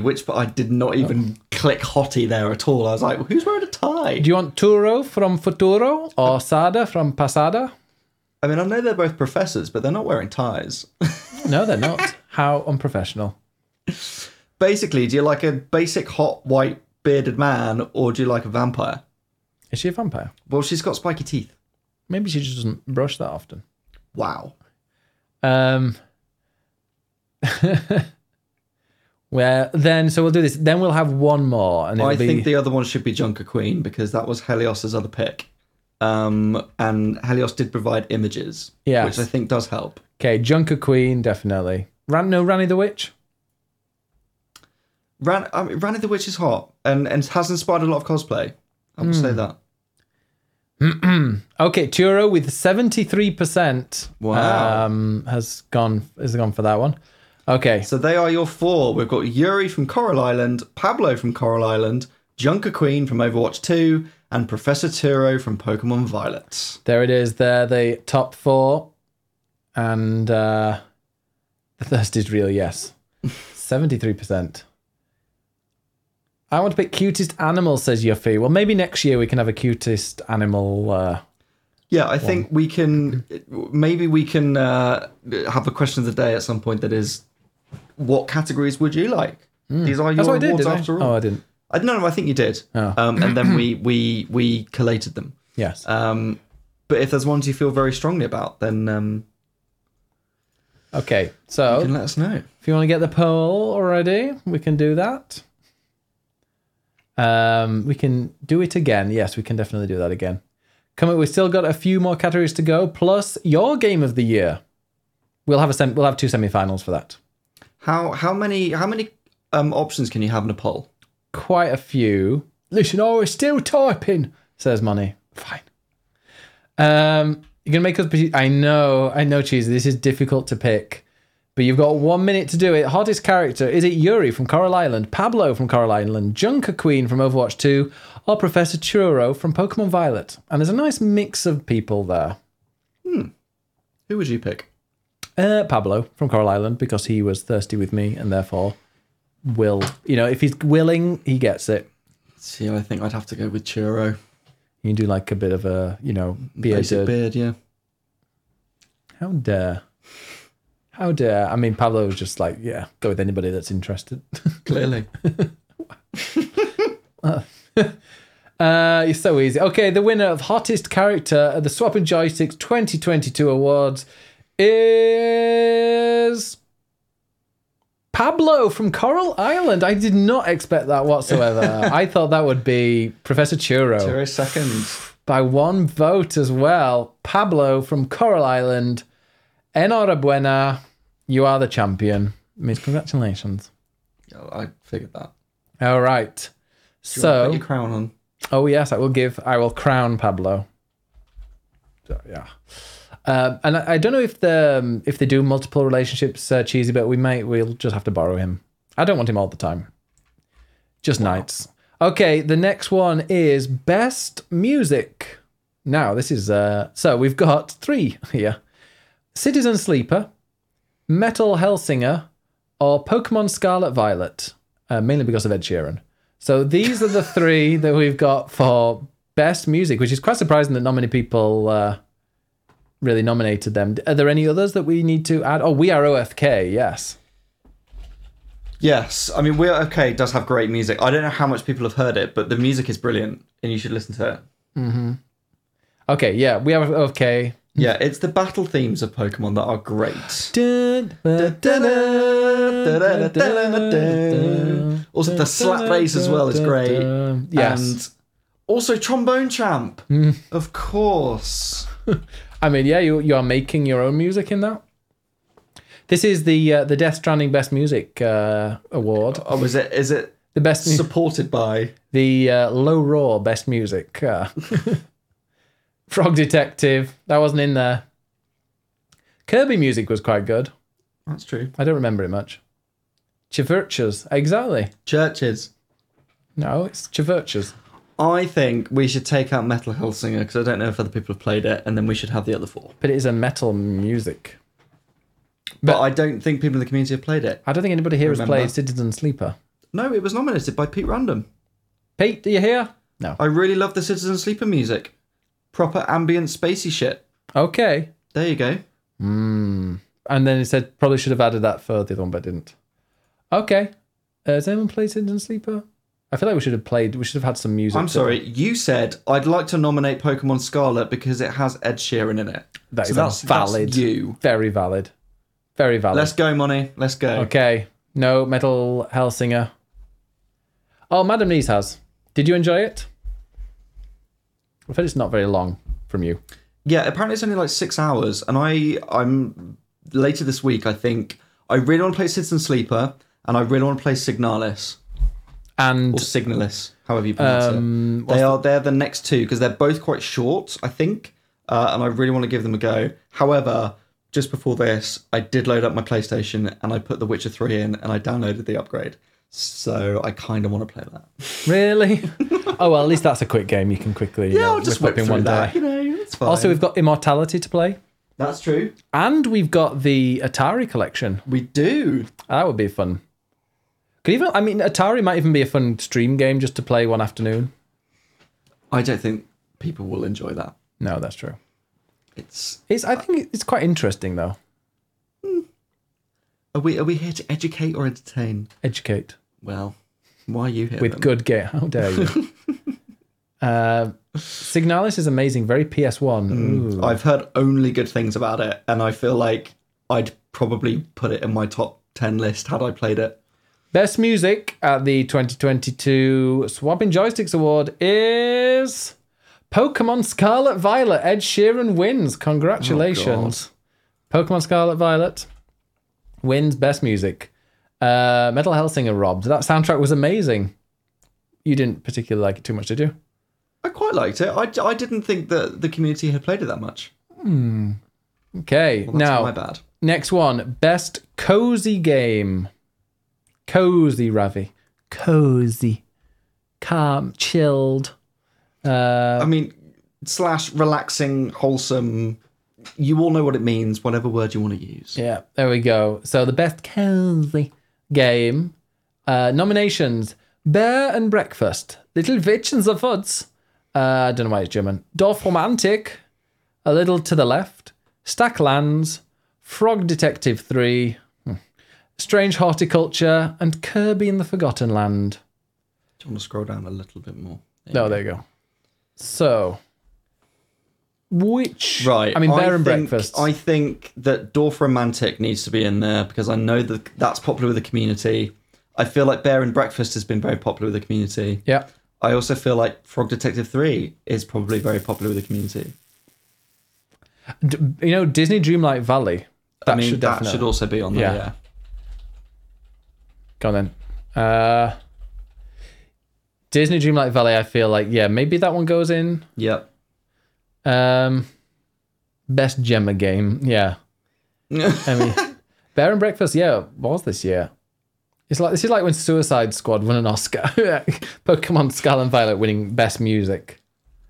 I mean, there's one more that we want. I mean, Kirby, Strange Horticulture, Frog Detective, Stackland, Little to the Left, and Little Witch in the Woods. Which other one have people really enjoyed? I mean, of that, I've only played Little to the Left and Kirby. When it comes to like cozy games, Little to the Left maybe a bit more. Just because it's relaxing and boring. Was Little Witch in the Woods Gemma who nominated that? Oh no, it was Ravi. Yeah. Yeah, okay, Little to the Left says Pancake. People did like that. Should we go and put Little to the Left? Let's do Little to the Left then, go on. Mm-hmm. Oh, Ravi's here as well. We're talking about cozy games. Cozy games. So the ones that go up to the public vote will be Bear and Breakfast, Dorf Romantic, A Little to the Left, and Disney Dreamlight Valley. Go and get your vote. You'll only have 1 minute. That awful word, cozy. Cozy. Well, I think you spell it with a Z, don't you? Or a Z. Oh, Z. Yeah. Bear Bear and Breakfast, Dolph Romantic, Little to the Left, Disney Dreamlight Valley, Hygge, Hooga. Best Hooga game. Yeah, so the vote is up there. Go and get voting. Which is your favourite cozy game? Wholesome. Wholesome might be Kirby, whole, because it's just one big hole. Huggy. Chilled. I think we do, but I get confused because the Canadians and Ukrainians. Or UK. UKians. Brits. Yeah. There you go. Okay, you've only got 30 seconds left. Get voting. The winner will be decided by you. Did you vote? No. Wow, I was about to say. No, I've got Discord up on my phone. Okay, just checking. I'm checking what the people are saying. This is a pure community vote. I know. I'm not touching it. And we're not influencing in any way at all. Absolutely not. Hey, Jakachu. We are just doing the vote right now. Get your quick. You've only got a few seconds left. Best cozy game is Dorfromantik. Dorfromantik with only 43%. I thought it might get more than that. I thought Bear and Breakfast might. Well, that only came third. Okay, second was Disney Dreamlight Valley. Maybe more people played that as well. But yes, Dorfromantik, it's coming home. It's coming home. Dorfromantik wins best cozy game. Bear and Breakfast, people forgot it existed after like 2 weeks. Okay, I didn't realize. Things like I thought it was super popular. It had a few nominations in Discord. Yeah, but I think, yeah, you're right. I hadn't heard anybody else talk about it afterwards. Okay, then, we've now got best game that you can't put down. So this is a game that's just really addictive. You can't stop playing more. Cult of the Lamb is one. Our Money couldn't put it down because she couldn't finish it. Pokemon Scarlet Violet. Obviously trying to capture 400 Pokemon's kind of difficult. Disney Dreamlight Valley, because they keep bringing out more stuff, but it's also just addictive because there's so many little things to do. Splatoon 3, because there's like just so much stuff to do, I guess. And Marvel Snap, which, I mean, I cannot put that game down at all. So, yeah.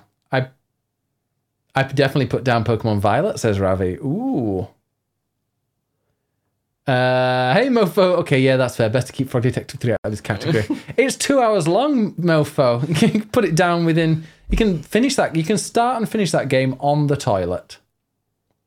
Now, did you add in Splatoon 3 and Marvel Snap? Maybe. I think that you should have one of those, and then we've got a top 4. Really? Yeah. Fine, Splatoon 3 can go. Yeah. I would also say Marvel Snap, because I also can't put that down. Yeah, it is so good. Yeah, it is caps. That is the actual name. Like, the game is in full caps. Sure. Haven't even picked it. Oh, please play a bit of Marvel Snap. We'll talk about it in the Game of the Year discussion. But yes, you should definitely play Marvel Snap. So that will be the vote. The best game you can't put down. We've only got a couple more community categories left. But the best game you can't put down. Cult of the Lamb, Pokemon Scarlet Violet, Disney Dreamlight Valley, or Marvel Snap. I have too many mobile games going on. Which ones have you got, Ravi? Which ones are you playing? Yep, give us some recommendations. Marvel Snap, both of us over Christmas, it's like when you're bored with family and you just sat on the sofa, you're like, oh, I'll just sit and play a few rounds of that. And then hours have gone by. It is very addictive. Yeah, I love it. I only have Pokemon Go on mine. Play BeatStar. Oh, do people still play that? Is that still going? Oh, almost downloaded Do It Yuffie. Do It Yuffie. Marvel Snap is great. Oh, the AFK ones like Mystic Heroes and AFK Arena. I've never really got into those. Might have to start thinking about try it, Macon. Well, maybe when we talk about it in the Game of the Year, we can persuade people. That's true. I mean, it's also free to play. You just download it and you do not have to spend a penny. So, best game you can't put down. Cult of the Lamb, Pokemon Scarlet Violet, Disney Dreamlight Valley, or Marvel Snap. Kittens game. I've not heard about that one. This is 2022 Baltimore. Mario Kart was a few years ago. Just a few. I mean, it came out on the Wii U, didn't it? Okay, the best game you can't put down winner is Marvel Snap. Wow. Wow. I'm very, very happy that it won. I I was quite surprised. Yeah. There we go. So only 36% though. Wow. Cult of the Lamb and Disney Dreamlight Valley both with 29%, and then 36% to Marvel That Snap. was close. I wonder what Moni voted for. Yeah. Fairly tight. Only one vote for two of you. Right. So then the last one before we do the game of the year. The best game you'll never finish. We've got Xenoblade Chronicles 3, which was my nomination because it's so long. Pokemon Scarlet Violet. Metal Hellsinger. I'm not sure why that was added. Horizon Forbidden West. And Rogue Legacy 2. I think these ones were added during the chat today. Oh, okay. I've said it before, but I'm not catching all 400 Pokemon. Sorry, says Helios. So yeah, the best game you'll never finish. This was also thinking along the lines of like ongoing games. So games that like there's just so much to do that you could just keep playing it and never get to the end. So I guess, for instance, Coral Island would not be that because there is, an end to the content. But is there a game that is just you'll just never stop playing it? Yeah, I mean, maybe next year we can have like an ongoing game, like with Genshin, with Destiny, Final Fantasy 14, etc. Frog Detective 3. I mean, if you don't never start it, you'll never finish it. That's it's only 2 hours. Yeah. Death Stranding. How old is Death Stranding? It is 3 years? 3 years. Yeah, they've released a few versions. But yeah, best game you'll never finish. I think Pokemon Scarlet Violet should maybe be on there. Because also there's post-game things, not just collecting all the Pokemon. For Horizon Forbidden West, I like the idea of a school universe of Pokemon, but they need some accessibility options. Oh god, yes. A lot of Nintendo games. Absolutely. I mean, Rogue Legacy, roguelike games, yeah, they are difficult. That is true. Yeah, Death Stranding came out just before the pandemic. So that was fun. Let's have Rogue Legacy 2. Yeah. It is a roguelike, that makes sense. Yeah, roguelike games, very difficult to beat. Can I don't know if it counts because it was the end of last year, but the very end, and that's Endwalker. That was last year, I'm afraid. Even though it was the very end of last year. Does the end of the year count as that right, year? just saying. Okay, just checking. Elden Ring. Yes. Yes. Yeah, that is a good shout. That is like the main one, I would say, yeah. Your Delicious Pirate God, very true. Elden Ring, best game you'll never finish.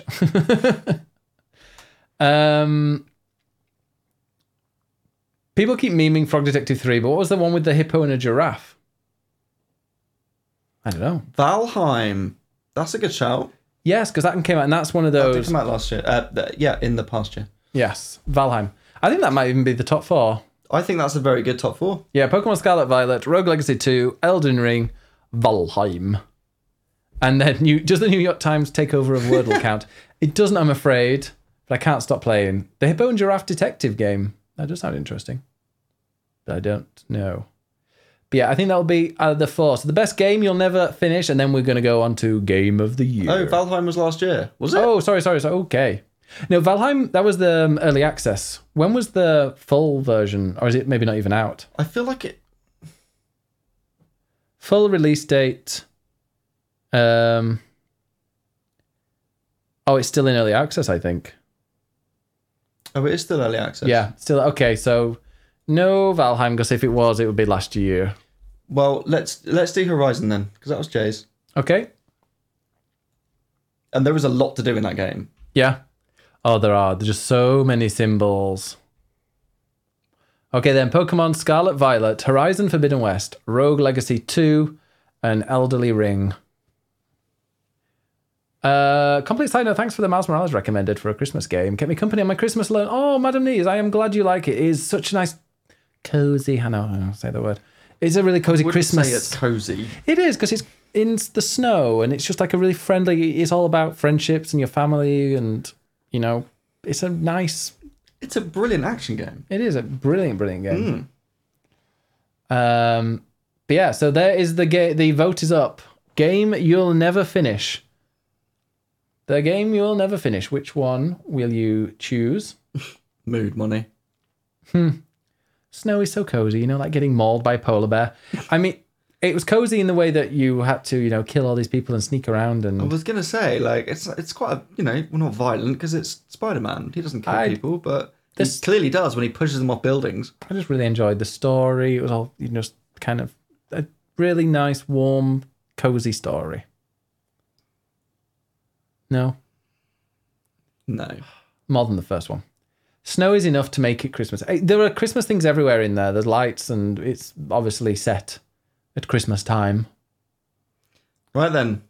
Okay, the game you'll never finish is Elden Ring. I'm not surprised. The best game you'll never finish, Elden Ring. Okay, so we've now got Game of the Year, and we can feel free to add a few extra. I'm going to quickly pee while Ed looks at these. So we've got Stray. In fact, Ed, you can read it out, and if anybody wants to add any, feel free to remove any. I also need to pee, if I'm honest. But okay, well, fine. I'll let you. While the vote's going up, I'll let you. You have 1 minute to pee. I don't need to listen. It's fine. So, Game of the Year. We at the moment have Stray, Cult of the Lamb, Tunic, Pentiment, Frog Detective 3, Elden Ring, God of War Ragnarok, Pokemon Scarlet and Violet, Pokemon Legends Arceus, and Marvel Snap. Yes, another Wii. He has a small bladder, apparently. Are there any extras that you think should be on here, or any that you think definitely shouldn't? Speak now or forever hold your peace. There were definitely quite a few votes for Stray in Discord. And a few for Cult of the Lamb. So it looks like they might be front runners here. Arceus should be on it because Moni beat it. That is very true. Oh, but Moni says Arceus can go. I do feel like maybe we should only have one Pokemon game. Because we should just have one. And also, maybe here we can have 5 rather than 4 Moni, if that is the max we can have. Or unless there's going to be a big, like, if it's going to be controversial as to which is the better Pokemon game, then we will find out by having them both on there. Yeah, we can do 5. Okay, great. Well, then I think we should have 5. Of which I think... Are you a Baby Bell? A whole Baby Bell? Yeah. Wow. We need the energy. It's nice and warm in here now. Yeah. Have we got any? Well, we're thinking we have 5. Okay, well, I was thinking of doing 2 semis. That's a good... Are we doing you semis? Want to do semis? Yeah. Well, one of the semis should be, as Cheesy said, the 2 Pokemon games. And then we work out which is the better one of the year. And that's the one that gets added in. I think Scarlet Violet needs to be one game because it's pretty much the same thing. Yeah, well, that versus Arceus. Oh, those ones. I thought, okay. Oh, I mean, sure. I think we should have a vote between those 2. Or, well, in one of the semi-finals, Violet, Scarlet, and Arceus should be in the same one, in the same category. Did I find that cheese in the bathroom? No, I didn't find the cheese in the bathroom. I went via the kitchen on my way back. There's my little brown baby Bill. Leave Cheesy out of the bathroom. I think they should have a fight separately. Okay. Scarlet Violet versus Arceus. Arceus. And then whichever, and then we split the rest into. Hang on, 1, 2, 3, 4, 5, 6. Is nobody adding anything? 8, 9, 10. Well, there are 10. No one's added. We're happy with these. Great. So let's do between the 2 Pokemon. Then I guess a 5 and a 4, and then the final ones. And I'm going to pee while you do that. Okay, let's go. Oh, thanks for going while I've got a mouthful of cheese. I've got to say, do love a Baby Bell. Ed's introduced me to Baby Bell. So which Pokemon game should go forth? I mean, Arceus and Scarlet and Violet, I was 100% behind Arceus until I forced myself to finish Scarlet and Violet and then just became absolutely addicted. I was even playing it yesterday. I actually played it till 2:30 in the morning. That was one of the reasons why I'm quite tired. The first time I ate Baby Bell cheese, I didn't know you were supposed to peel it. Oh no, mofo. Well, like some cheese you can eat the rind, but I'm not sure you're meant to. I think that is actually wax. So, oh dear. Oh no, I finished it already and then I did more. But like, I then there's like another. I mean, there's you fight the Elite Four. There's spoiler alert. But then you do something else to get the credits. Then you do something else after the credits to unlock other things. And oh my god. Oh, honestly, Helia says Scarlet Violet is actually a good game, even if you take the Pokemon branding out. It is, yeah. It kept me gripped. And the Terror Raids. Oh, you can just sit and do Terror Raids all day. Ed. It was a draw. 50-50, not the tie. Ed? Yeah? It was a tie. It was tied? It was tied. Can you not make a decision? They're both going in. We'll do 5 and 5. We'll do 5 and 5. Wow. Okay. So, Pokemon, well, should we do like a random... Monty, could you put them in like a random order so we're not like favouring two being in one in the other? So, the Game of the Year, Cult of the Lamb, Stray, Tunic, Pentiment, Frog Detective 3, Elden Ring, God of War Ragnarok, Pokemon Scarlet Violet, Pokemon Legends Arceus, and Marvel Snap. Oh yeah, I will post this in Discord for you so it's not just... so you can easily copy and paste these. There we go. There you go, Money. Just saves a bit of time. As long as Stray and Colt aren't in the same bracket, I mean, they could. They might be. That would be like the round. Well, and if we think they're the two front runners, you could forcefully put them in two separate ones, and maybe put the two Pokemon games in separate ones. Yeah. Yeah, we will see. A decision. You think we've been paid decision money? That's true, yeah. You want a decision, you need to pay for it. Okay, as soon as this, we'll have the first round up, and then it'll be head-to-head for the winners. And if you can't decide on those, then, I mean, we'll have joint Game of the Year. Yeah, split them up, Money. I mean, no, you don't. Whatever it says, Money, with the random order. If they're on the same side, great. If they're not, we'll make it completely random. Oh, Cheesy forgot to vote. Which one would you have voted for, Cheesy? But if people are listening to this on the podcast, congratulations. You've made it probably further than we've ever gone in a podcast. 2 hours and 46. So, yeah. In fact, what was the longest podcast that we've had? Well, probably one of the other Game of the Year ones. Yeah, definitely. It's been a while because it's been 2 weeks since we last had a podcast. 15th of December. Doesn't matter now. Right, here we go. Semi-final one. Cult of the Lamb, God of War Ragnarok, Pokemon Scarlet Violet, Frog Detective 3, and Tunic. And I guess the top two will go through, because then we'll have 4 in the final. That makes sense. Yeah, top 2. The last Game of the Year one would have been December or whenever. Before that. Oh, no. 2 hours 14, because we split it up, didn't we? Oh, no. Yeah, it was just 2 hours 14. Oh, we were much quicker. But the one before that, I think, was... Well, we split it into 2, didn't we? Yeah, 2 hours 1 and 2 hours 16. This is, the longest one. Poll is up. Go and get your poll on.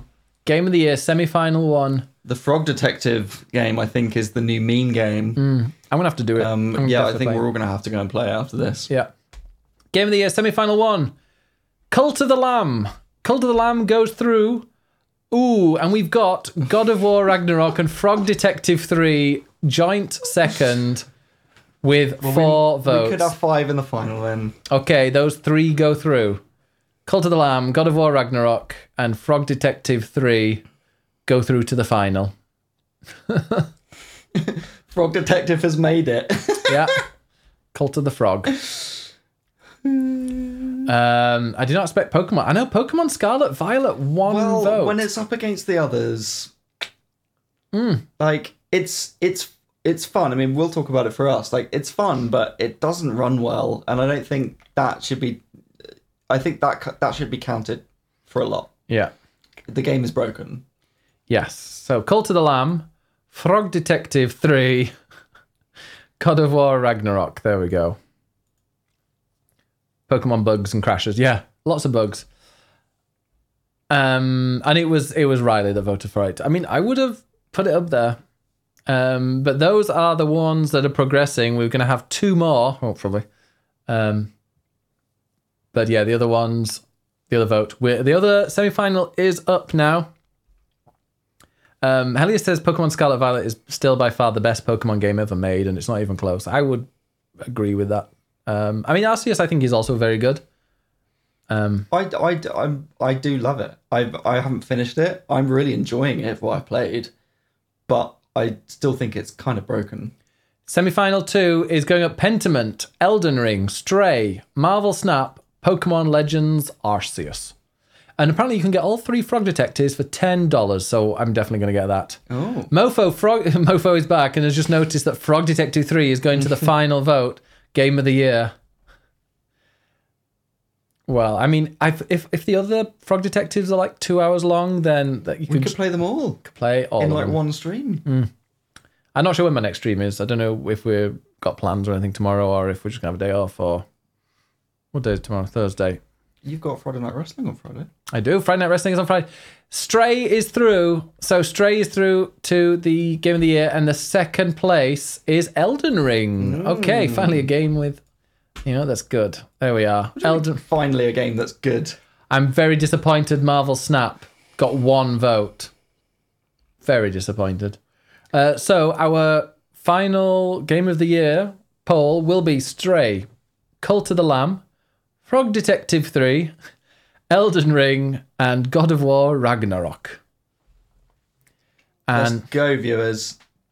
Let's go. And well, no, it's not even readers, it's just the viewers. Just the viewers. The people are reading the screen.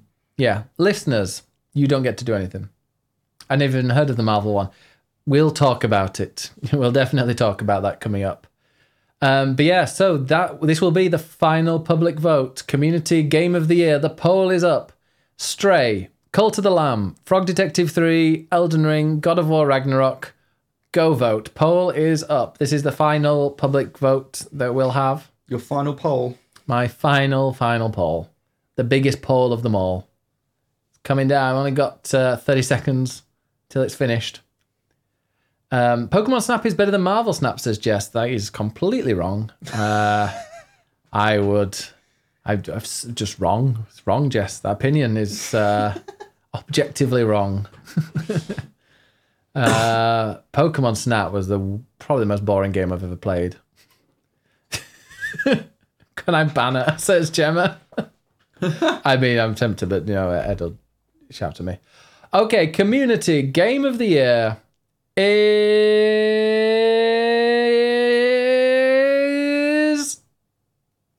Stray with 40% of the vote. Our Game of the Year. Oops. Oh no. I've lost my crown now. There we go. Community Game of the Year is Stray with 40%. Second place was Cult of the Lamb. Third place, Frog Detective. You trolls nearly made it. So, Frog Detective 3 gets silver. Gets bronze. Cult of the Lamb gets silver. Nothing for Elden Ring. I would have predicted Stray.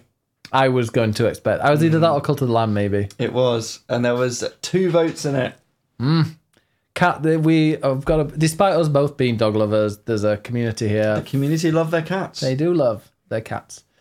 So there we go. Let's just quickly go through the community games as I format it better. But the most unique art style, that went to Cult of the Lamb. Most in need of a sequel, Stray, its first award or first win of the day.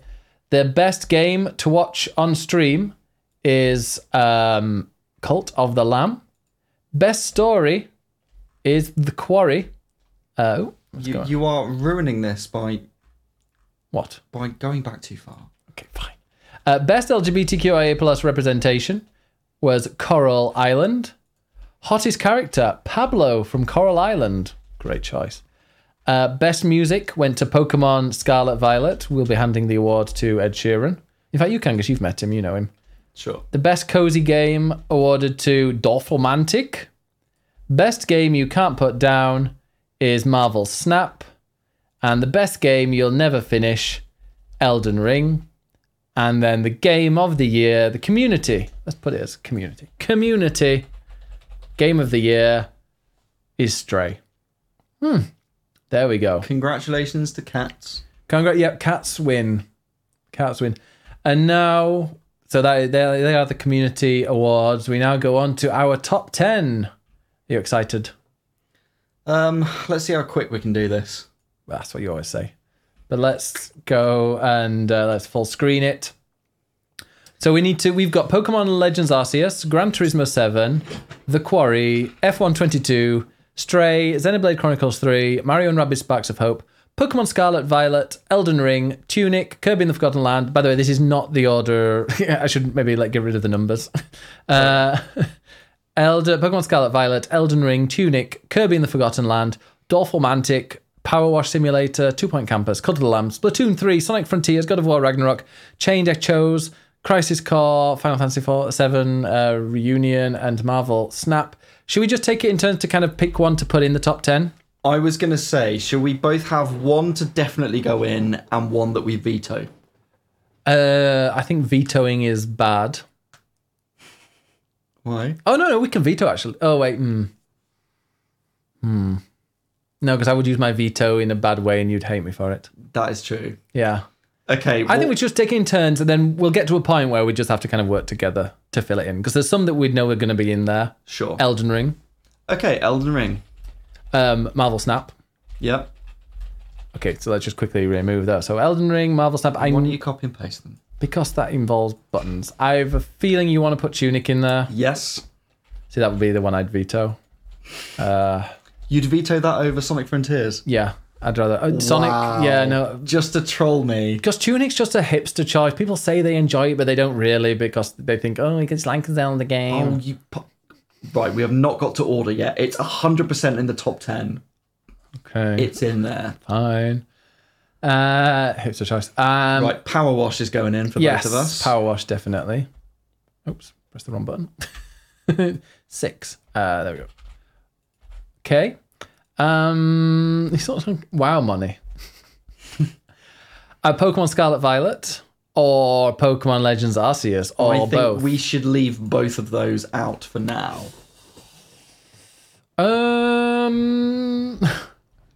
Ben doesn't play it and judges it as a hipster. Why would I play it? It's a hipster choice. Because you're so mainstream. Yeah, no. It's just... Oh, I'm going to eat my Baby Bell. You eat your Baby Bell. Grrr. I don't know what else I would put in. Which ones are right? Obvious. I mean, I think... Okay, are there any that we can agree not to put in? Let's not put in F122. No. That would be my veto. Really? Pile of shit. Only because you lost. Exactly. I control just as much as you can. Fine. Well, if You we get call rid of... me a hipster, you can like your populist straight shit. Wow. I said what I said. You call it straight shit. You enjoyed that video of Charles Leclerc I sent yesterday. Oh, I did. I very much enjoyed a topless Charles Leclerc. Getting in and out of the sea. Getting in and out of my... Wow. Anyway, like Xenoblade, I would, but I'm still about a fifth of the way in. Okay. We'll just move it down rather than delete. Or are you deleting? Well, no, I'm going to delete the ones I'm definitely going to delete. Good. Shall we... What about Crisis Core? Is that really a top 10 worthy game? Okay. I will admit, no. But for me personally, it's a game that meant a lot to me this year. So, I mean, if you want for it in my there... personal, like, top 15, I wanted it bold. But I will admit, it's probably not a top 10 joint between us. Okay. You enjoy that cheese. I'm really enjoying it. Money, I have regrets. I didn't buy the Baby Bell I walked past yesterday. Yeah. Now we need to be sponsored by Baby Bell. I want a giant Baby Bell. Just put my mouth around it. I would like to put in the... See, I'm not even sure which one I want to put in. I think God of War Ragnarok. should potentially be in there. Okay. Oh wait, no, Chained Echoes. You want that in? Well, I don't know, not necessarily. Okay. Well, God of War. I mean, there are others I would put above God of War Ragnarok, if I'm honest. Which one would you put that's here? Okay, there are two there that I would definitely put up, and they are Stray and Cult of the Lamb. Yeah. They are, I mean, the community have obviously already voted on them, but I also really enjoyed both of them, and I think they're both brilliant games. Yeah, I mean, I enjoyed both of them. I finished Stray. I didn't get around to finishing Cult of the Lamb. But yeah, they're both fine. So that means we've got 6. We've got Elden Ring, Marvel Snap, Tunic, Power Wash Simulator, Stray, Cult of the Lamb.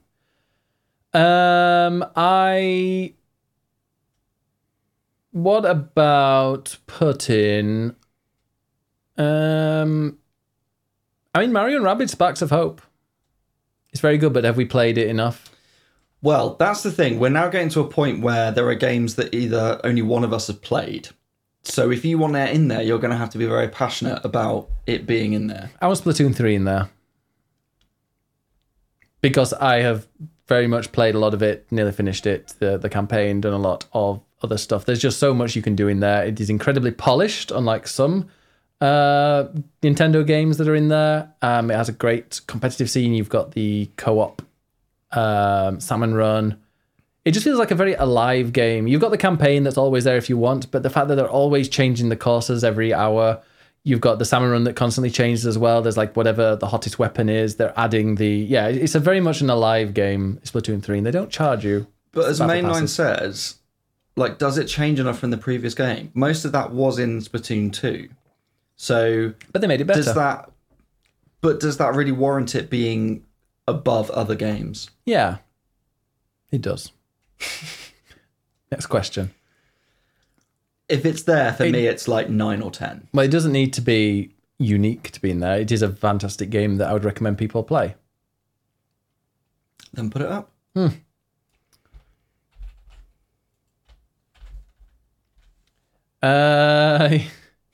There we go. Yes, it does. Vendor spoken. Thank you. You understand. Right. Ugh. Right. I feel like we need to broach the topic Pokemon. Of Pokemon. I think we can only have one of those two up there. Yeah. I mean, I think one of them definitely is right up there and the other one would be middling, so I'm not sure. Did you prefer Scarlet over Arceus? After playing as much as I have done of both, I've seen credits on both of them. I've even done a little bit of post-game in both of them. My favourite, hands down, is Scarlet and Violet. And that would be my choice as well. Okay. Out of those two. But I did like Arceus.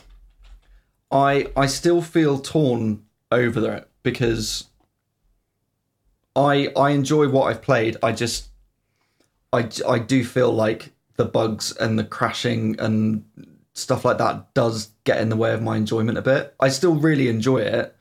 And there are things about the game that I wish they changed. Like, I wish it had better accessibility options. I wish that the school was more integrated. I wish that the gym challenges were way better than they actually are. But it still has that Pokemon charm that I love. I love that it's open world.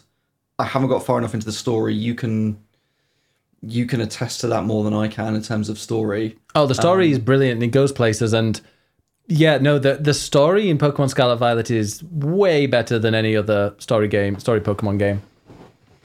I know that is, yeah, that's why I really wanted you to finish it, which is sad that you haven't. I'm pretty close. No, you're not. No. Yeah, no, the Elite Four is then like, yeah, story.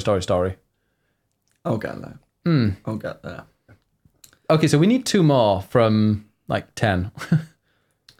Okay, I mean, you talk about Tunic being the hipster choice. Chained Echoes would absolutely be the hipster choice. It only came out a couple of weeks ago. It's this retro style indie JRPG. I think it's brilliant. I think you'd probably enjoy it, but you haven't played it. I've enjoyed watching you play it. It seems really interesting, and like they've got their unique ways of doing things, like the battle system with the overdrive and overheating, and like that seems really interesting. Yeah. Tell us more about it. Tell us more about it. It has quite an interesting story that is playing on a lot of JRPG cliches and tropes, but in quite interesting ways. It feels a bit like a best of a Final Fantasy. It's got a lot of 6 and 7 and 9 and 12. It's got a lot of Chrono Trigger in there. It's got an interesting twist on its battle system. The more I play it, the further I get into it, the more the battle system isn't always as good as I would want it to be, and some of the customization isn't quite what I would want it to be either. It's interesting ideas, but then over time there are frustrations in it and they feel a bit limited. But it's also all done by one person, and it's one guy that's made this game himself and has done a great job of it. I just don't know if it's quite deserving of like top 10 level, but it is a really, really good game. For me, it's like 11 or 12. But I don't know if it's quite up there. Okay. I sort of don't want to put God of War Ragnarok in just to be a troll. Because I do think it's a great game. When you look at it on an individual level, like, it's got great graphics, it's got great music, it plays well, it's got a decent story, all those sorts of things. But I think it just doesn't quite add up to a brilliant game in summary of all that. I just think it's too similar to the previous one. I don't think the pacing is good. I think it doesn't quite... The way the story is told doesn't really drive towards a satisfying conclusion, and they've left it annoyingly open-ended. And I really wanted it to end. I just got bored with it. So as much as it is on a technical level like a well-created game, it's not a game that I loved. Yeah, I mean, I enjoyed it from when I played. It will be in my personal top 10 because it's one of the few games I finished, and it did keep me grab me until the end. But I did only play through the main story because the side stuff, there is a lot of side stuff, but I don't want a game that I'm going to spend like 6 months playing and like really focus on one area and finish that and then go on to the next. It was very much similar to the previous one. However, not a spoiler alert, but you control other characters in there, and I normally hate it when you do that. Like when a game's this time you can go and play another character. Atreus was really fun to play. I didn't particularly like the other ones, but I know you didn't like it, but I found Atreus, like the bow combat, Atreus is a little shit. Well, you just don't like children. But I thought Atreus's like bow combat was more fun to play as than Aloy in Horizon. I feel like his combat just is more fun. And also you can just batter things with your bow. You don't even need to aim and shoot it. You can just like use the bow to beat the crap out of people, which is great fun. Very much disagree. The only thing I didn't like about God of War is like my finger hurts so much after playing that. Because all you're doing is like this constantly for your attacks. You just need to play more games, Ben. You need more stamina. I don't need games that do this. Just tap, tap, tap, tap, tap. That's much easier than games. That. Yes, but I'm not shooting all the time. I'm very careful with my bullets. Are you? You have to manage them. You spray everywhere. I'm going to throw one out because... To add into the top 10, because it's a game that we've both played and both really enjoyed. So it represents both of us. And you play Gran Turismo. And that's 2 Point Campus. When it comes to like a management game, 2 Point Campus is really good. We both played it. We both streamed it. We both really enjoyed it. And it's kind of... It's a game that reflects our year. Yeah, definitely. I think for us, 2 Point Campus would make a good one. All right. One more?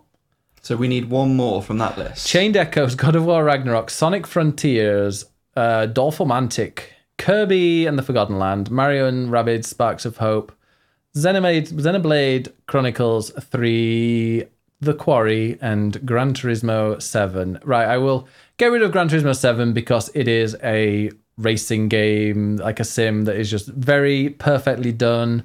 It is a simulator. You are not a massive fan of it. It's boring. I didn't find it really boring, but also I didn't find there was a campaign or like there wasn't a story to really follow apart from these like cafe manuals that you had, these cafe things you had to click. So okay, I think we can delete The Quarry because I haven't played it and you'd forgotten about it until today. Yeah, It's good though. I remember enjoying it, but I think I did it in one stream, maybe 2 streams. So when you do, I think it might have been just 1 stream. I think when you do something like, or play something like that in 1 or 2 streams and it's finished, and if somebody was streaming it, I wouldn't necessarily have the urge to go and watch it because I've kind of forgotten anyway. But yeah. Okay, the quarry has gone. Xenoblade, I love it. I've barely scratched the surface, even though I'm 20 hours in, and you've not played it. It is one of the best games that's come out this year, but I don't think it's in my personal. I don't think I can put it in my personal. Or I don't think I would be able to fight it. Out of all of 10. these, that's the game I regret the most because I haven't played it, and I know that I would be raving for it to be in my top 10 had I played it. Yeah. And I haven't, so I just don't have that opinion. And if you're not super strong on it, then... Oh, no, I love it. But I really enjoy the combat. But it's just like they're still adding stuff. There might be a complete, mechanic overhaul in like 20 hours. Who knows? Okay, let's leave it there for a second, okay? I've got a plan. Okay, because I've got one here that I think might even be... okay. Right, I've got a plan. Dwarf Romantic, I enjoy... but I haven't played it a huge amount. You don't like it. I don't dislike it. I just got bored quickly. Get rid of it. All right. Sonic Frontiers, I love. You hate. Shite. It's borderline. Get rid of it. I mean, Sonic Frontiers is... Oh, we already really discussed it. Yeah. God of War Ragnarok, we're both fairly average on it. Let's be trolls and not put it in. Oh, if we put it in and put it in 10th, that would be quite trolly. No, I think it's more trolly to not put it in at all. Wow. And Chained Echoes is the hipster choice, and it's good. No, the hipster choice is Tunic. We can swap Tunic for Chained Echoes. No, in which case I'm having Tunic, we'll get rid of Chained Echoes. Fine, okay. So, which is the best Switch game? Okay, Xenoblade Pick Chronicles 3. If I had to buy a game, if I had to completely wipe my memory and which of these 3 games would you like to buy, I would pick Xenoblade because it's a more complete JRPG that has everything you could possibly want from it. It has a really interesting story. You've got characters that kind of merge together, so it's quite new because it just wasn't there before. You're merging, you and the enemy merging together to become these kind of like Godzilla-esque monsters, which you're not. But there's just endless stuff to do in it. It is the ultimate JRPG, and like I say, I am 20 hours in. I have gone quite far into it, but there's a long way to go still. So you prefer that to Sparks of Hope? Because you were quite strong with Sparks of Hope before. Yeah, I think, they're both very close because Mario & Rabbids Sparks of Hope, there is just a lot of kind of side stuff that you're going to want to whiz through quickly. The more I've played this recently, Sparks of Hope, because I'm, quite a way into the second island now. The more I'm playing of that, the more I'm realizing the side stuff wants you to put as much attention to detail and a lot of time into the side missions when those are the ones that should be kind of just quickly over and done with in no time. I do like it a lot, and I'm kind of sad that it's not in the top 10, but out of those 3, I mean, Kirby, I would get rid of. Okay, so out of those 3, I've only played Kirby. I would love for it to be in the top 10. I will give way to Xenoblade, but not Mario & Rabbids. Oh, you're not a fan of it? Well, no, I haven't played that, and just from what I've seen of you playing and from what I have read, I think Xenoblade is the better game of those 2. Yeah. The more I talk about it, the more I want to play Xenoblade, and the more I don't really want to play more Mario & Rabbids. Mario & Rabbids is similar to Dwarf Romantic. You pick it up, you play a couple of missions if you want, but and the story is like nothing. But Xenoblade is the ultimate JRPG. Xenoblade it is. All right, so our 10 that's going to be in there, these are not in order. The 10 are Elden Ring, Marvel Snap, Tunic, Power Wash Simulator, Stray, Cult of the Lamb, Splatoon 3, Pokemon Scarlet Violet, 2 Point Campus, and Xenoblade Chronicles 3. Now, I am not just saying this to end the stream. I'm actually quite happy with that order. I bet you are. I actually think that works nicely. No. Okay. Okay. All right. I know you want Elden Ring as the game of the year. I'm okay, but I did fall off it a little bit. But let's go from the bottom. What is the 10th? Okay, what's the 10th?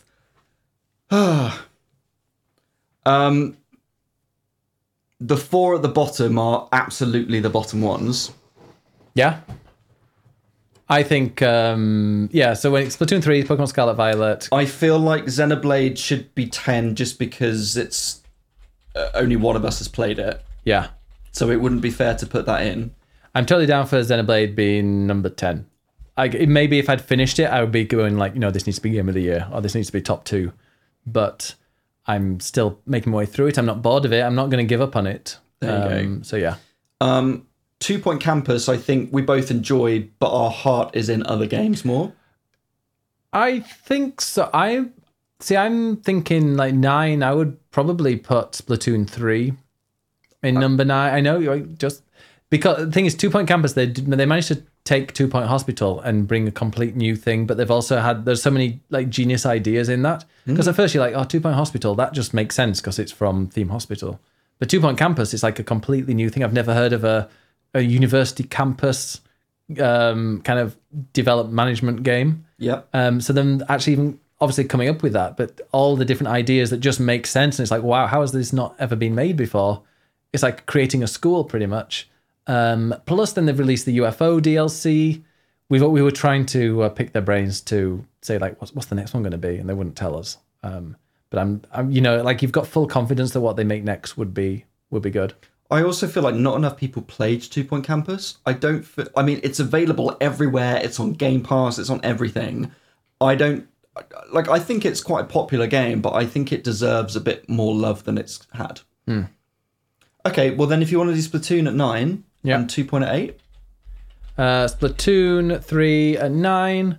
So do you think you would put Splatoon 3... Oh, sorry. 2 Point Campus. You think... So like Stray, Cluttered Lamb, you'd put above 2 Point. Yep. Okay. 2 Point Campus is number 8.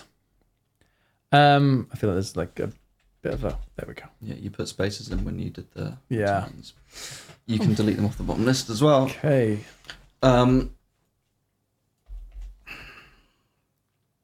Right, I genuinely feel Pokemon should be the next at 7. Yeah, I think it could have been top 3, but the fact it looks as bad as it does lets it down because the story is the best Pokemon story that's ever been made. The number of Pokemon in there, you've got 400. Even like the variety in how you can battle them. You can just send them things out to go and battle for you, like in Arceus was. You gonna show it? Well, what I mean is this What is absolute bullshit. What is it? People are listening on the podcast, they can't hear. That, I know, I'm getting to it. I'm about to describe it. That is the Nintendo seal of quality. And I think that as much as, yes, it has a great story and all these things, this is Nintendo. This is Pokemon. This is the biggest franchise in the world. And they released a game that is that broken. And it might still be fun to play, but I don't think that they should get away with a game that is that broken. Yes, we still bought it and we played it and we enjoyed it. And I played over 30 hours of it. And that's great, but we expect more from Nintendo and the Pokemon Company. The amount of money they are making, and yet they rushed that game out and released it earlier than it should have done to make more money. Yeah. And that pisses me off a bit. Yeah, it doesn't deserve. I as much as we are both enjoying it, I don't think it deserves to be any higher than that. No. Okay. No, I agree with you there. Okay, let's talk about Tunic. No? Okay, we're going to put it there, that's fine.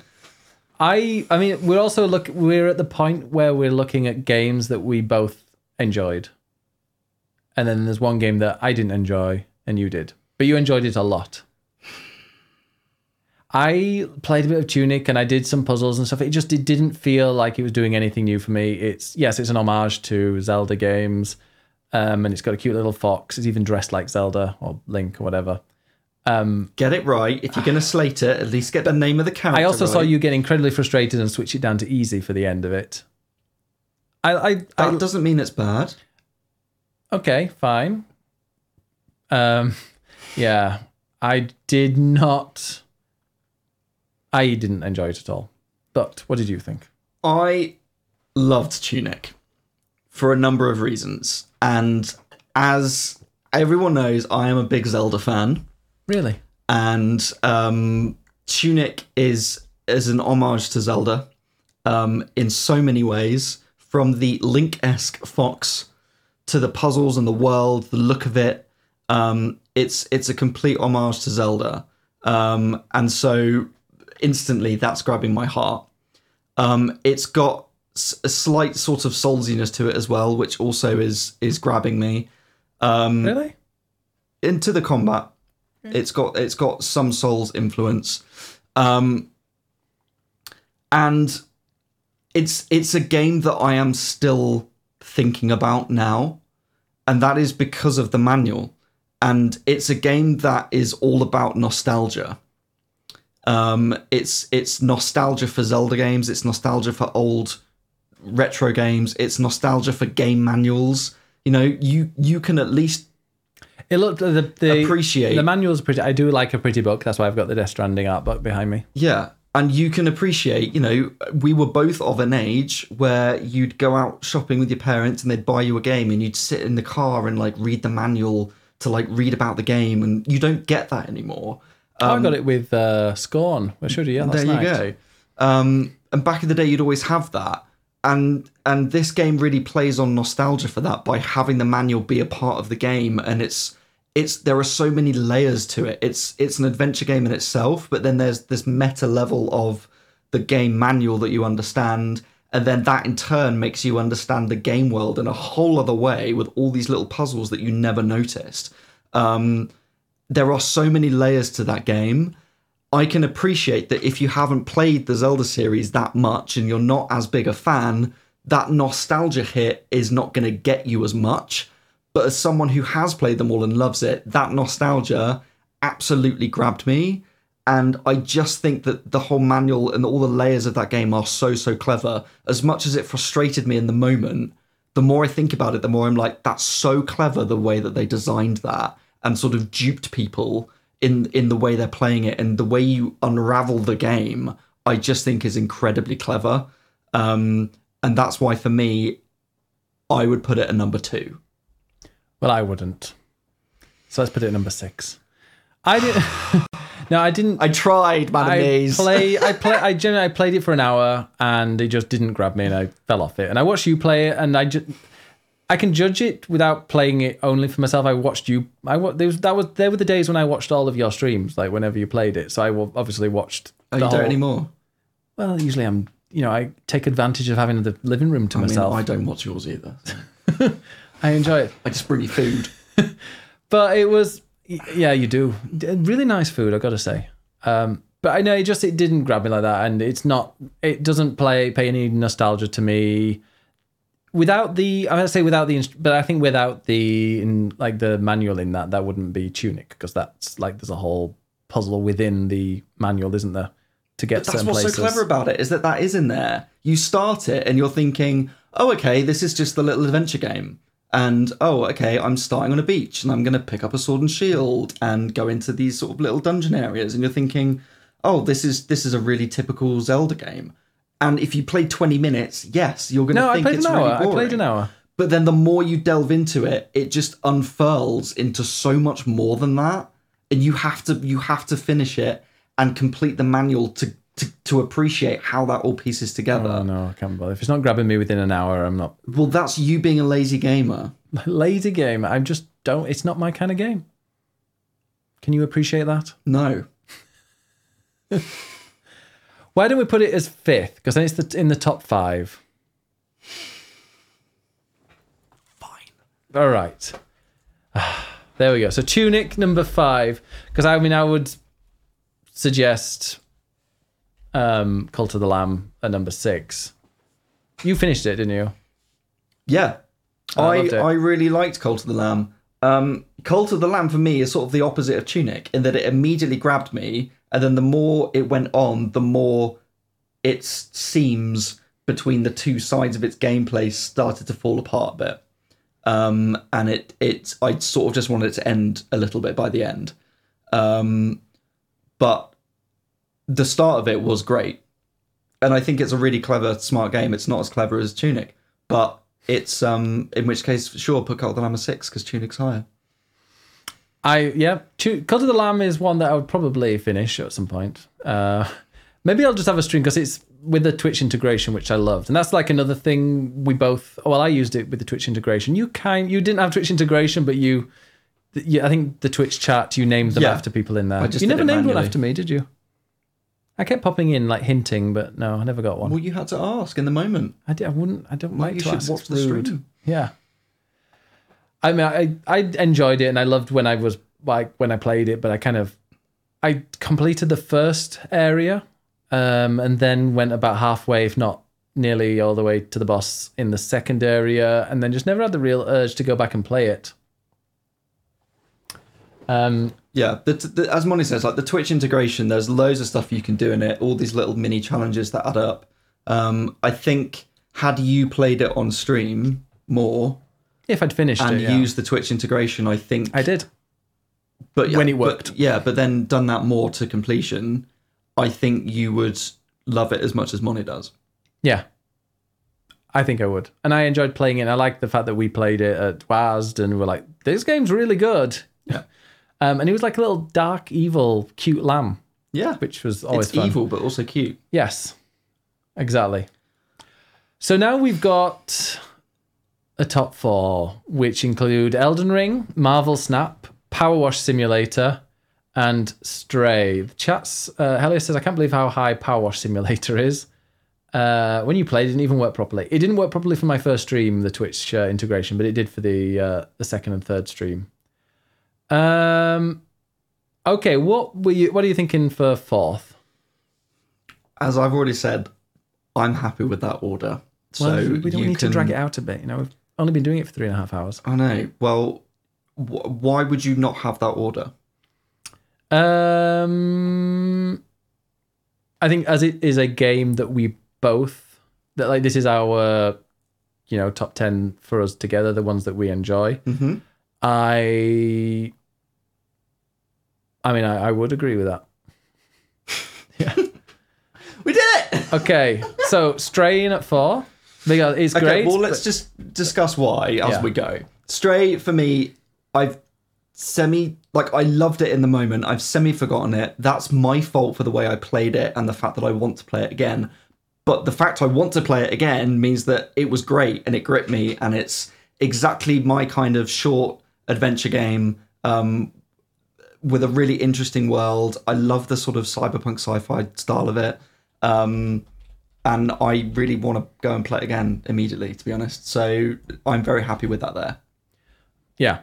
I enjoyed what I played of it. I think I played it in one sitting, maybe 2. It really did grab me, and it did feel really polished, and I kind of knew it was too, yeah. Because the puzzles, they made you think a little bit, and there's a couple of parts where I kind of did a part of a puzzle before I even knew I was meant to be doing that, which made me feel really cool and very intelligent. There's different, even though it is a very dark game, there is enough like differences in the areas that you go to and the people that you meet who kind of help you. And I don't know, there's always things to do. You never get bored. It's never like, oh God, I've got to do all of this again. I was getting to areas and going like, oh, I can't wait to go and beat this area. Oh, I can't wait to see what I'm meant to be doing here, which isn't that common. But when it does happen, it shows that I've really enjoyed it. So yeah, definitely put Stray at number 4. When it comes to Elden Ring, Marvel Snap, and Power Wash, I mean, the one I personally would put at number 3 is Elden Ring.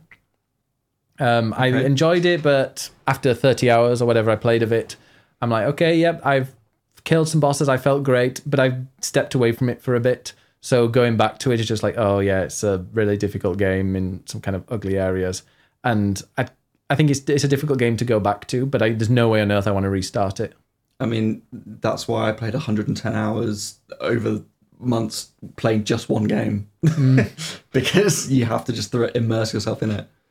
Yeah. And then we've got, obviously, Marvel Snap. Why would you put the other 2 above Elden Ring? Because Marvel Snap is something I can't put down. I am obsessed with it. It is a game that's kind of simple at start. There's 3 areas. So there are 6 rounds, maybe 7 if depending on like the way it is. But so there's 7 rounds where you must where you've got a certain amount of energy to put down a card or cards, and you've got to win 2 out of the 3 areas with points. It's just simply you need to outscore your opponent in 2 of the 3 areas. And it sounds so simple, and it is, but there's so much complexity to it as well. The other thing as well, this is a mobile game. It's about Marvel. I've got no interest in Marvel whatsoever. The characters, but even Ed, we share it. We show like our shops to each other and be like, "Oh my god, look at this card variant that we can buy." There are microtransactions in it, but so far it's entirely cosmetic. And neither of us have spent a penny in it. I bought the Battle Pass twice. Oh, because the Battle Pass just seems very good value for money. There's lots of things that you get back. I don't think it is. If you were to buy the gold you get from the Battle Pass is worth way more than if you just buy the gold outright in the shop.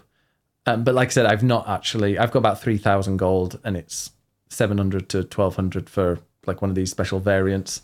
But it's purely cosmetic. It's really addictive. There are just so many ways you can play that game. Like we were discussing with each other, being like, oh, and this is maybe how you're meant to play card games. I don't know. This is the first one that's ever grabbed me. But it's like, oh, let's add this card to this deck. But if you've got, and I was telling you, and you're like, okay, if you use that card, make sure you go and use this other one as well. Because then you can work these together. And then sometimes your cards that have been selected just all line up perfectly, and you absolutely destroy somebody, and then they retreat. Is like one of the best feelings. But yeah, Marvel Snap is also on Steam. Yes, it's in early access on Steam, and one thing they're working on is getting a horizontal screen, because at the moment I think it's still vertical.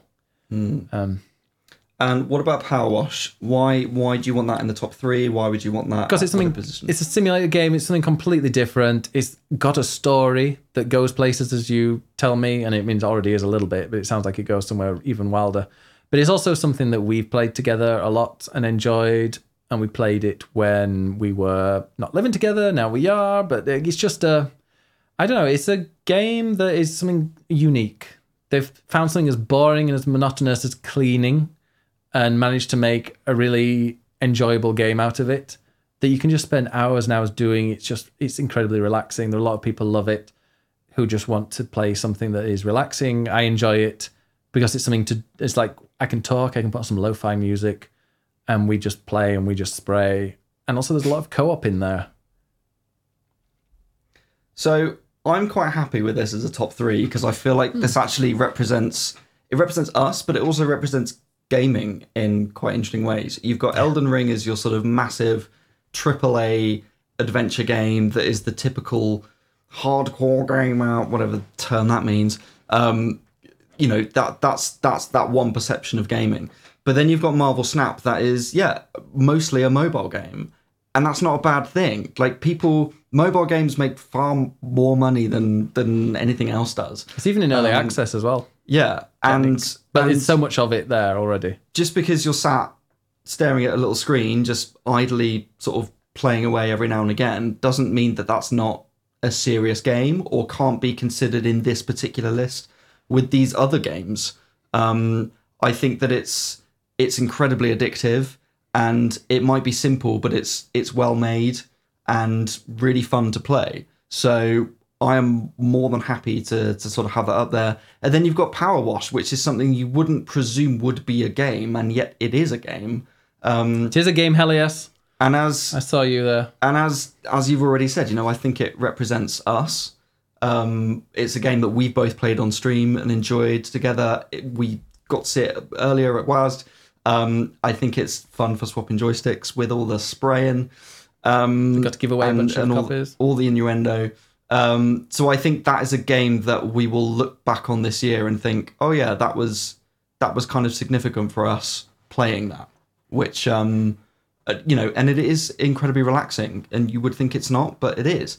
For me, Elden Ring is absolutely the number 1 game of this year. And I think there is just no disputing that. Tell us why. Make me want to play it and make me want to pick it up again. And don't just say because you're going to help me. I mean, I will. Look, it's when you think of Game of the Year, there are so many different ways of deciding this, right? There's the game that is on a technical level, like the most innovative or most well created or whatever. I don't necessarily think that's Elden Ring. I'd probably go Tunic for that, to be honest. Elden Ring has its flaws. It's not a perfect experience. The longer I played it, the more I got kind of a bit annoyed by it towards the end. and I sort of wanted it to end, and it went on a bit too long. But if you're thinking of the game that has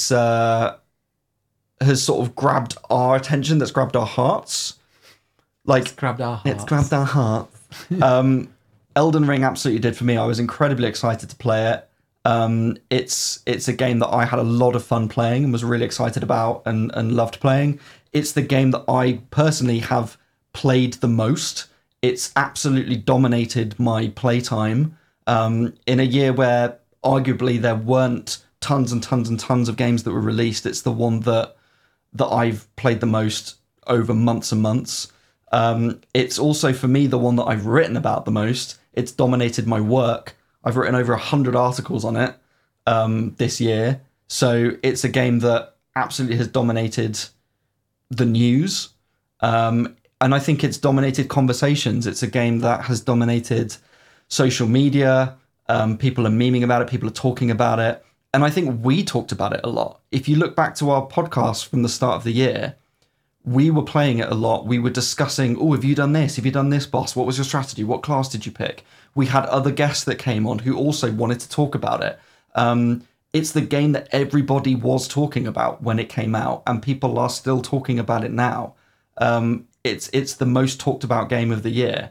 And I think when in 5 years' time you look back and say, what was released in 2022? Elden Ring is the one that is going to stick out. That's what people have played. And yeah, it might not be the hipster choice or the most interesting choice, but it's the biggest game of the year. And I just don't think there's any denying that. I agree. And I want to go and play it more. Yeah. I feel Ed should have to fight hard for his choices. Why? Because you're the ones that's very passionate. I feel like I've relented more than you here. You've what? I've relented more than you here. Well, I mean, I think the last years that we've done Game of the Year, and including this one, the number one Game of the Year is your Game of the Year. Isn't that not right? Final Fantasy VII Remake? That was your Game of the Year? No, not that year. That was Animal Crossing. Well, not in the... Go back and listen to the podcast then. And then we've got Unpacking, which is definitely yours. And now Elden Ring. Will Ed get a fourth year next year? Find out. No, but I'm happy for Elden Ring to be up there because I don't think I would be okay with Marvel Snap or Power Wash being number one. But I think for us, they are definitely there. But I also think, yeah, you're right. We look back. It is one of the most famous games of this year. But it did really challenge me. It was the first Souls game that I got into, and it's making me kind of want to play more. I mean, if Bloodborne got remastered, I would 100% go and play that. But yeah, no, I also like as well with Elden Ring, you can grind if you want to. I'm happy to grind and happy. I've used guides. You can invite a friend. No, I want to play it properly. And I want to cheat on the internet. And I want to find out where I can level up my sword, because I love my Bloodhound Fang sword. But I just need to find out where to level up the smithing stones and stuff. So, and then I need to respec, and I need to go and find out how I can get the things that I put in the wrong areas and, make myself stronger that way. So yeah, it is a really brilliant game, and I don't know if I'm done with it yet, to be honest, especially if DLC gets announced. And then it's like, okay, right, here's another load of... More DLC. Oh, yeah, like paid DLC. They have said that it's a franchise. And so there could well be an Elden Ring 2. Yeah. Mona says, what do you mean if you want to? Don't you have to always grind? There are things like Sekiro where you can't grind and you have to be that good to get past a boss. You could technically do the side bosses to get some extra things, but it's very limited. Also, if you're... And I don't mean this in like an arseholey way, but if you're skilled enough, then you can beat certain bosses a lot earlier than if you simply just were grinding to get more powerful. Like when you know the attack patterns and you can time things properly. And I'm not saying that as a get good thing, because fuck that.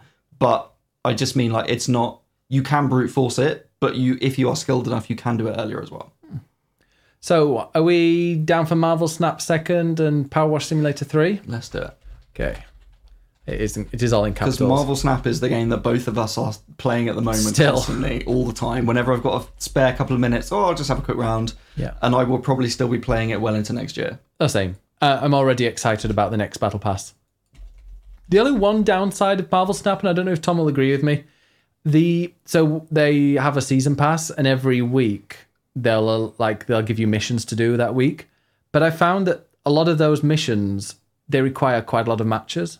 So it might be like, win with a grand total of more than 20 in a location, and you've got to do that 20 times. And if you've only got a few days left until the end of the season pass, you're playing loads and loads and loads. It's more beneficial to go and play to go and get the season pass and just do all those missions in like the last week, because you'll tick them all off at the same time. That's the only thing that I find a bit weird with the progression, but that is literally the only problem. They need to work on the battle pass a bit, but the basic game of it is just incredibly. It's well balanced. I think that's the thing. It's really well balanced. You can mix up your deck however much you want. You get new cards, but it's not instantly like, oh, here's a instant win card. It's like, well, how does that integrate into my existing deck? And you have to really think about that. But also the season pass missions, you can do them all without paying, can't you? And there are certain things on like a free that you can unlock. Yeah, so I'm not paying for the season passes, and you still unlock stuff. You unlock like currency. You don't unlock cards or titles. Yeah. Okay, is that what you do? Yeah. Interesting. But yeah, that's it is a really, really good card game. And like I said, this is my first card game, but I feel like my first card game, but I feel like I'm understanding why people love these games so much, because I've got I'm like, okay, this one is going to be my deck where I'm moving things. So everything that requires me to move a card. This deck is based all around on reveal actions. So these are things that happen when the card gets revealed, rather than something that's like an ongoing effect. And then I've got one that's all about destroying other cards and trying, and like a real troll deck, which I love. It's like destroying other people's cards and giving them a card that's got like -8 points. So I'm already like making my own decks based on how I want to play or how I feel when I'm playing that. And I just think that even though that's just naturally come to me, I'm not going and researching them. Maybe one day I will have a look at like what people recommend are the best cards in the decks. But just out of my own enjoyment. And also, like, when you lose a game, your ranks can go down if you gambled a lot. But generally speaking, you don't lose anything. You'll get points. You'll get these boosters to upgrade the card quality. But you don't really lose out on anything. There's always something you've gained from a match, even if you've lost. And yes, Money, he has an arsehole deck, which is mainly based around the Hobgoblin card that basically gives like -10 or something 8 to your opponent. And it's a real arsehole card, but it's also quite fun to put down. Yes, it's very fun. So this is our Swapping Joysticks top 10 games of the year. Top of the pops. Sure. Yeah. Oh, yeah. At number 10 is Xenoblade Chronicles 3. At number 9, Splatoon 3. At number 8, 2 Point Campus. Number 7, Pokemon Scarlet/Violet. Scarlet's better. Violet. Actually, no, Violet. Yeah. Professor. Oh, yeah. Not just the Professor, but the one that you've got, the exclusive Pokemon. Do you mean Ceruledge? Yes. Is far superior. Number 6, Cult of the Lamb. Number 5, Tunic. Should be higher. Number 4, Stray. Number 3, Power Wash Simulator. At 2 is Marvel Snap. And the Swapping Joysticks Game of the Year 2022, it's Elden Ring. Woo! Hey, I was fully expecting that to be number 1. Of course. Because I'm like, I cannot stop Ed. But I will fucking fight to get Tunic down there. Well, you fought for one. Yes. I knew where the winnable battle was. Yes. In my head, I was like, I'd be really pissed off if Tunic ends up second. Because I generally don't like it. It would be my second. Well, you can go and do your own little game of the year. So which of these do you now want to go and play again? Yeah, that's a good question. I definitely want to play a lot more Xenoblade.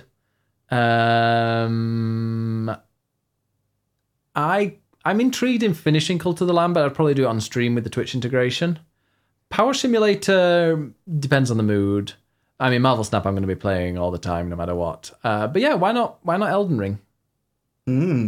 I also really want to play Elden Ring again, so I'll gladly help you out if you wanted it. No, I don't want it. I would actually really like to play Stray again.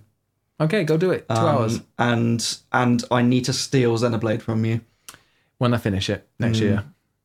No, the one game I need to finish now is Judgment, which is a game from quite a while away. Which I'm playing on my Steam Deck. I am. But we will talk about that in the next podcast. We will, which will be in 1 week. Because we're back weekly now. In 2023. Bloody hell. I know. Bloody hell. 2023. We are so close. And also, we need to go and play Frog Detective 3. Yes, I do really want to play Frog Detective 3. That's true. And this is the last... no, this is not the last stream for the year. We've got Friday Night Wrestling. And who knows, maybe because it's on... Like, Friday Night Wrestling will be on Friday, obviously. But I might end up just starting stream a bit earlier and playing some Frog Detective. If it's 2 hours, then sure, why not? Go for it. Exactly. All right. So, well, let's say an end to the podcast. And of course, then we'll stop the recording for the podcast and then end the stream. Ed, where can we find you? You can find me at ed_nights on Twitter and also on Twitch. And I'll be back streaming next Tuesday. To finish off Breath of the Wild. Oh my God. And you've got one thing left, right? We still need to do the camel. Oh, yeah, that's right. Because, I've dabbled a little bit just to like do a few extra shrines on the side, but I will be jumping back into the camel and then we will go fight Ganon and see how quickly we can do it. Excellent. I'm looking forward to it. I might actually watch that, or at least I'll stick it up on the phone and just leave it. Thanks. Where can people find you, Ben? They can find me at Biggest Bennis everywhere. I'm Biggest Bennis1, though, on Twitter. And I just handed in my resignation at my job. And What? I know. I will let you know. I will let you know what my job is as soon as I can. Will we know by next week? No. Oh. So, yeah, you'll have to wait a little bit longer. Well, I want to maybe wait until the first day. Oh, okay. Yeah, I want to go. Just news incoming. Exactly. But yeah, keep everything fingers crossed because I'm still waiting for the references I know have been sent back and they're all very positive. So it's just kind of a formality, but you know, I won't be happy until everything is signed and ticked and all the boxes ticked and everything like that. So yeah, stay tuned. It is exciting and it is in gaming. All right. Congratulations to Elden Ring. Well, let's just do a very quick thing. So Elden Ring is our Game of the Year 2022 and the Community Game of the Year was Stray. So good for them. They got that. Best game you'll never finish, Elden Ring. Although we know it as the Game of the Year. Well, you finished it. Well done. Oh, I finished it. Best game you can't put down, Marvel Snap. Dolph Romantic was the best cozy game. Best music was Pokemon Scarlet Violet. Let me just make that all bold. And hottest character was Pablo from Coral Island. I was a teenage exocolonist. Oh, no, sorry. Coral Island was the best LGBTQIA plus representation. Best story was The Quarry. Best game to watch on stream, Cult of the Lamb. Most in need of a sequel, Stray. And most unique art style went to Cult of the Lamb. I feel like there's a lot of Cult of the Lamb, a lot of Stray. People know what they like. And Elden Ring in there. Excellent. Exactly. All right, so... Well, we will see you on Friday for some... now we're very zoomed in. We zoomed in, I guess. We'll see you on Friday for some Friday Night Wrestling. And we will see you all next week for the first Swapping Joysticks podcast of 2023. Go to swappingjoysticks.com, or even better, just go to my Twitter, click on the link tree. And actually, if you click on the link tree on my Twitter, it gives you like all the places that you can subscribe to the podcast on. If you would like to listen to it on Spotify or on Apple Music, yeah, that's where you can find us. Nice. So thanks very much for listening. See you all next week. Keep swapping.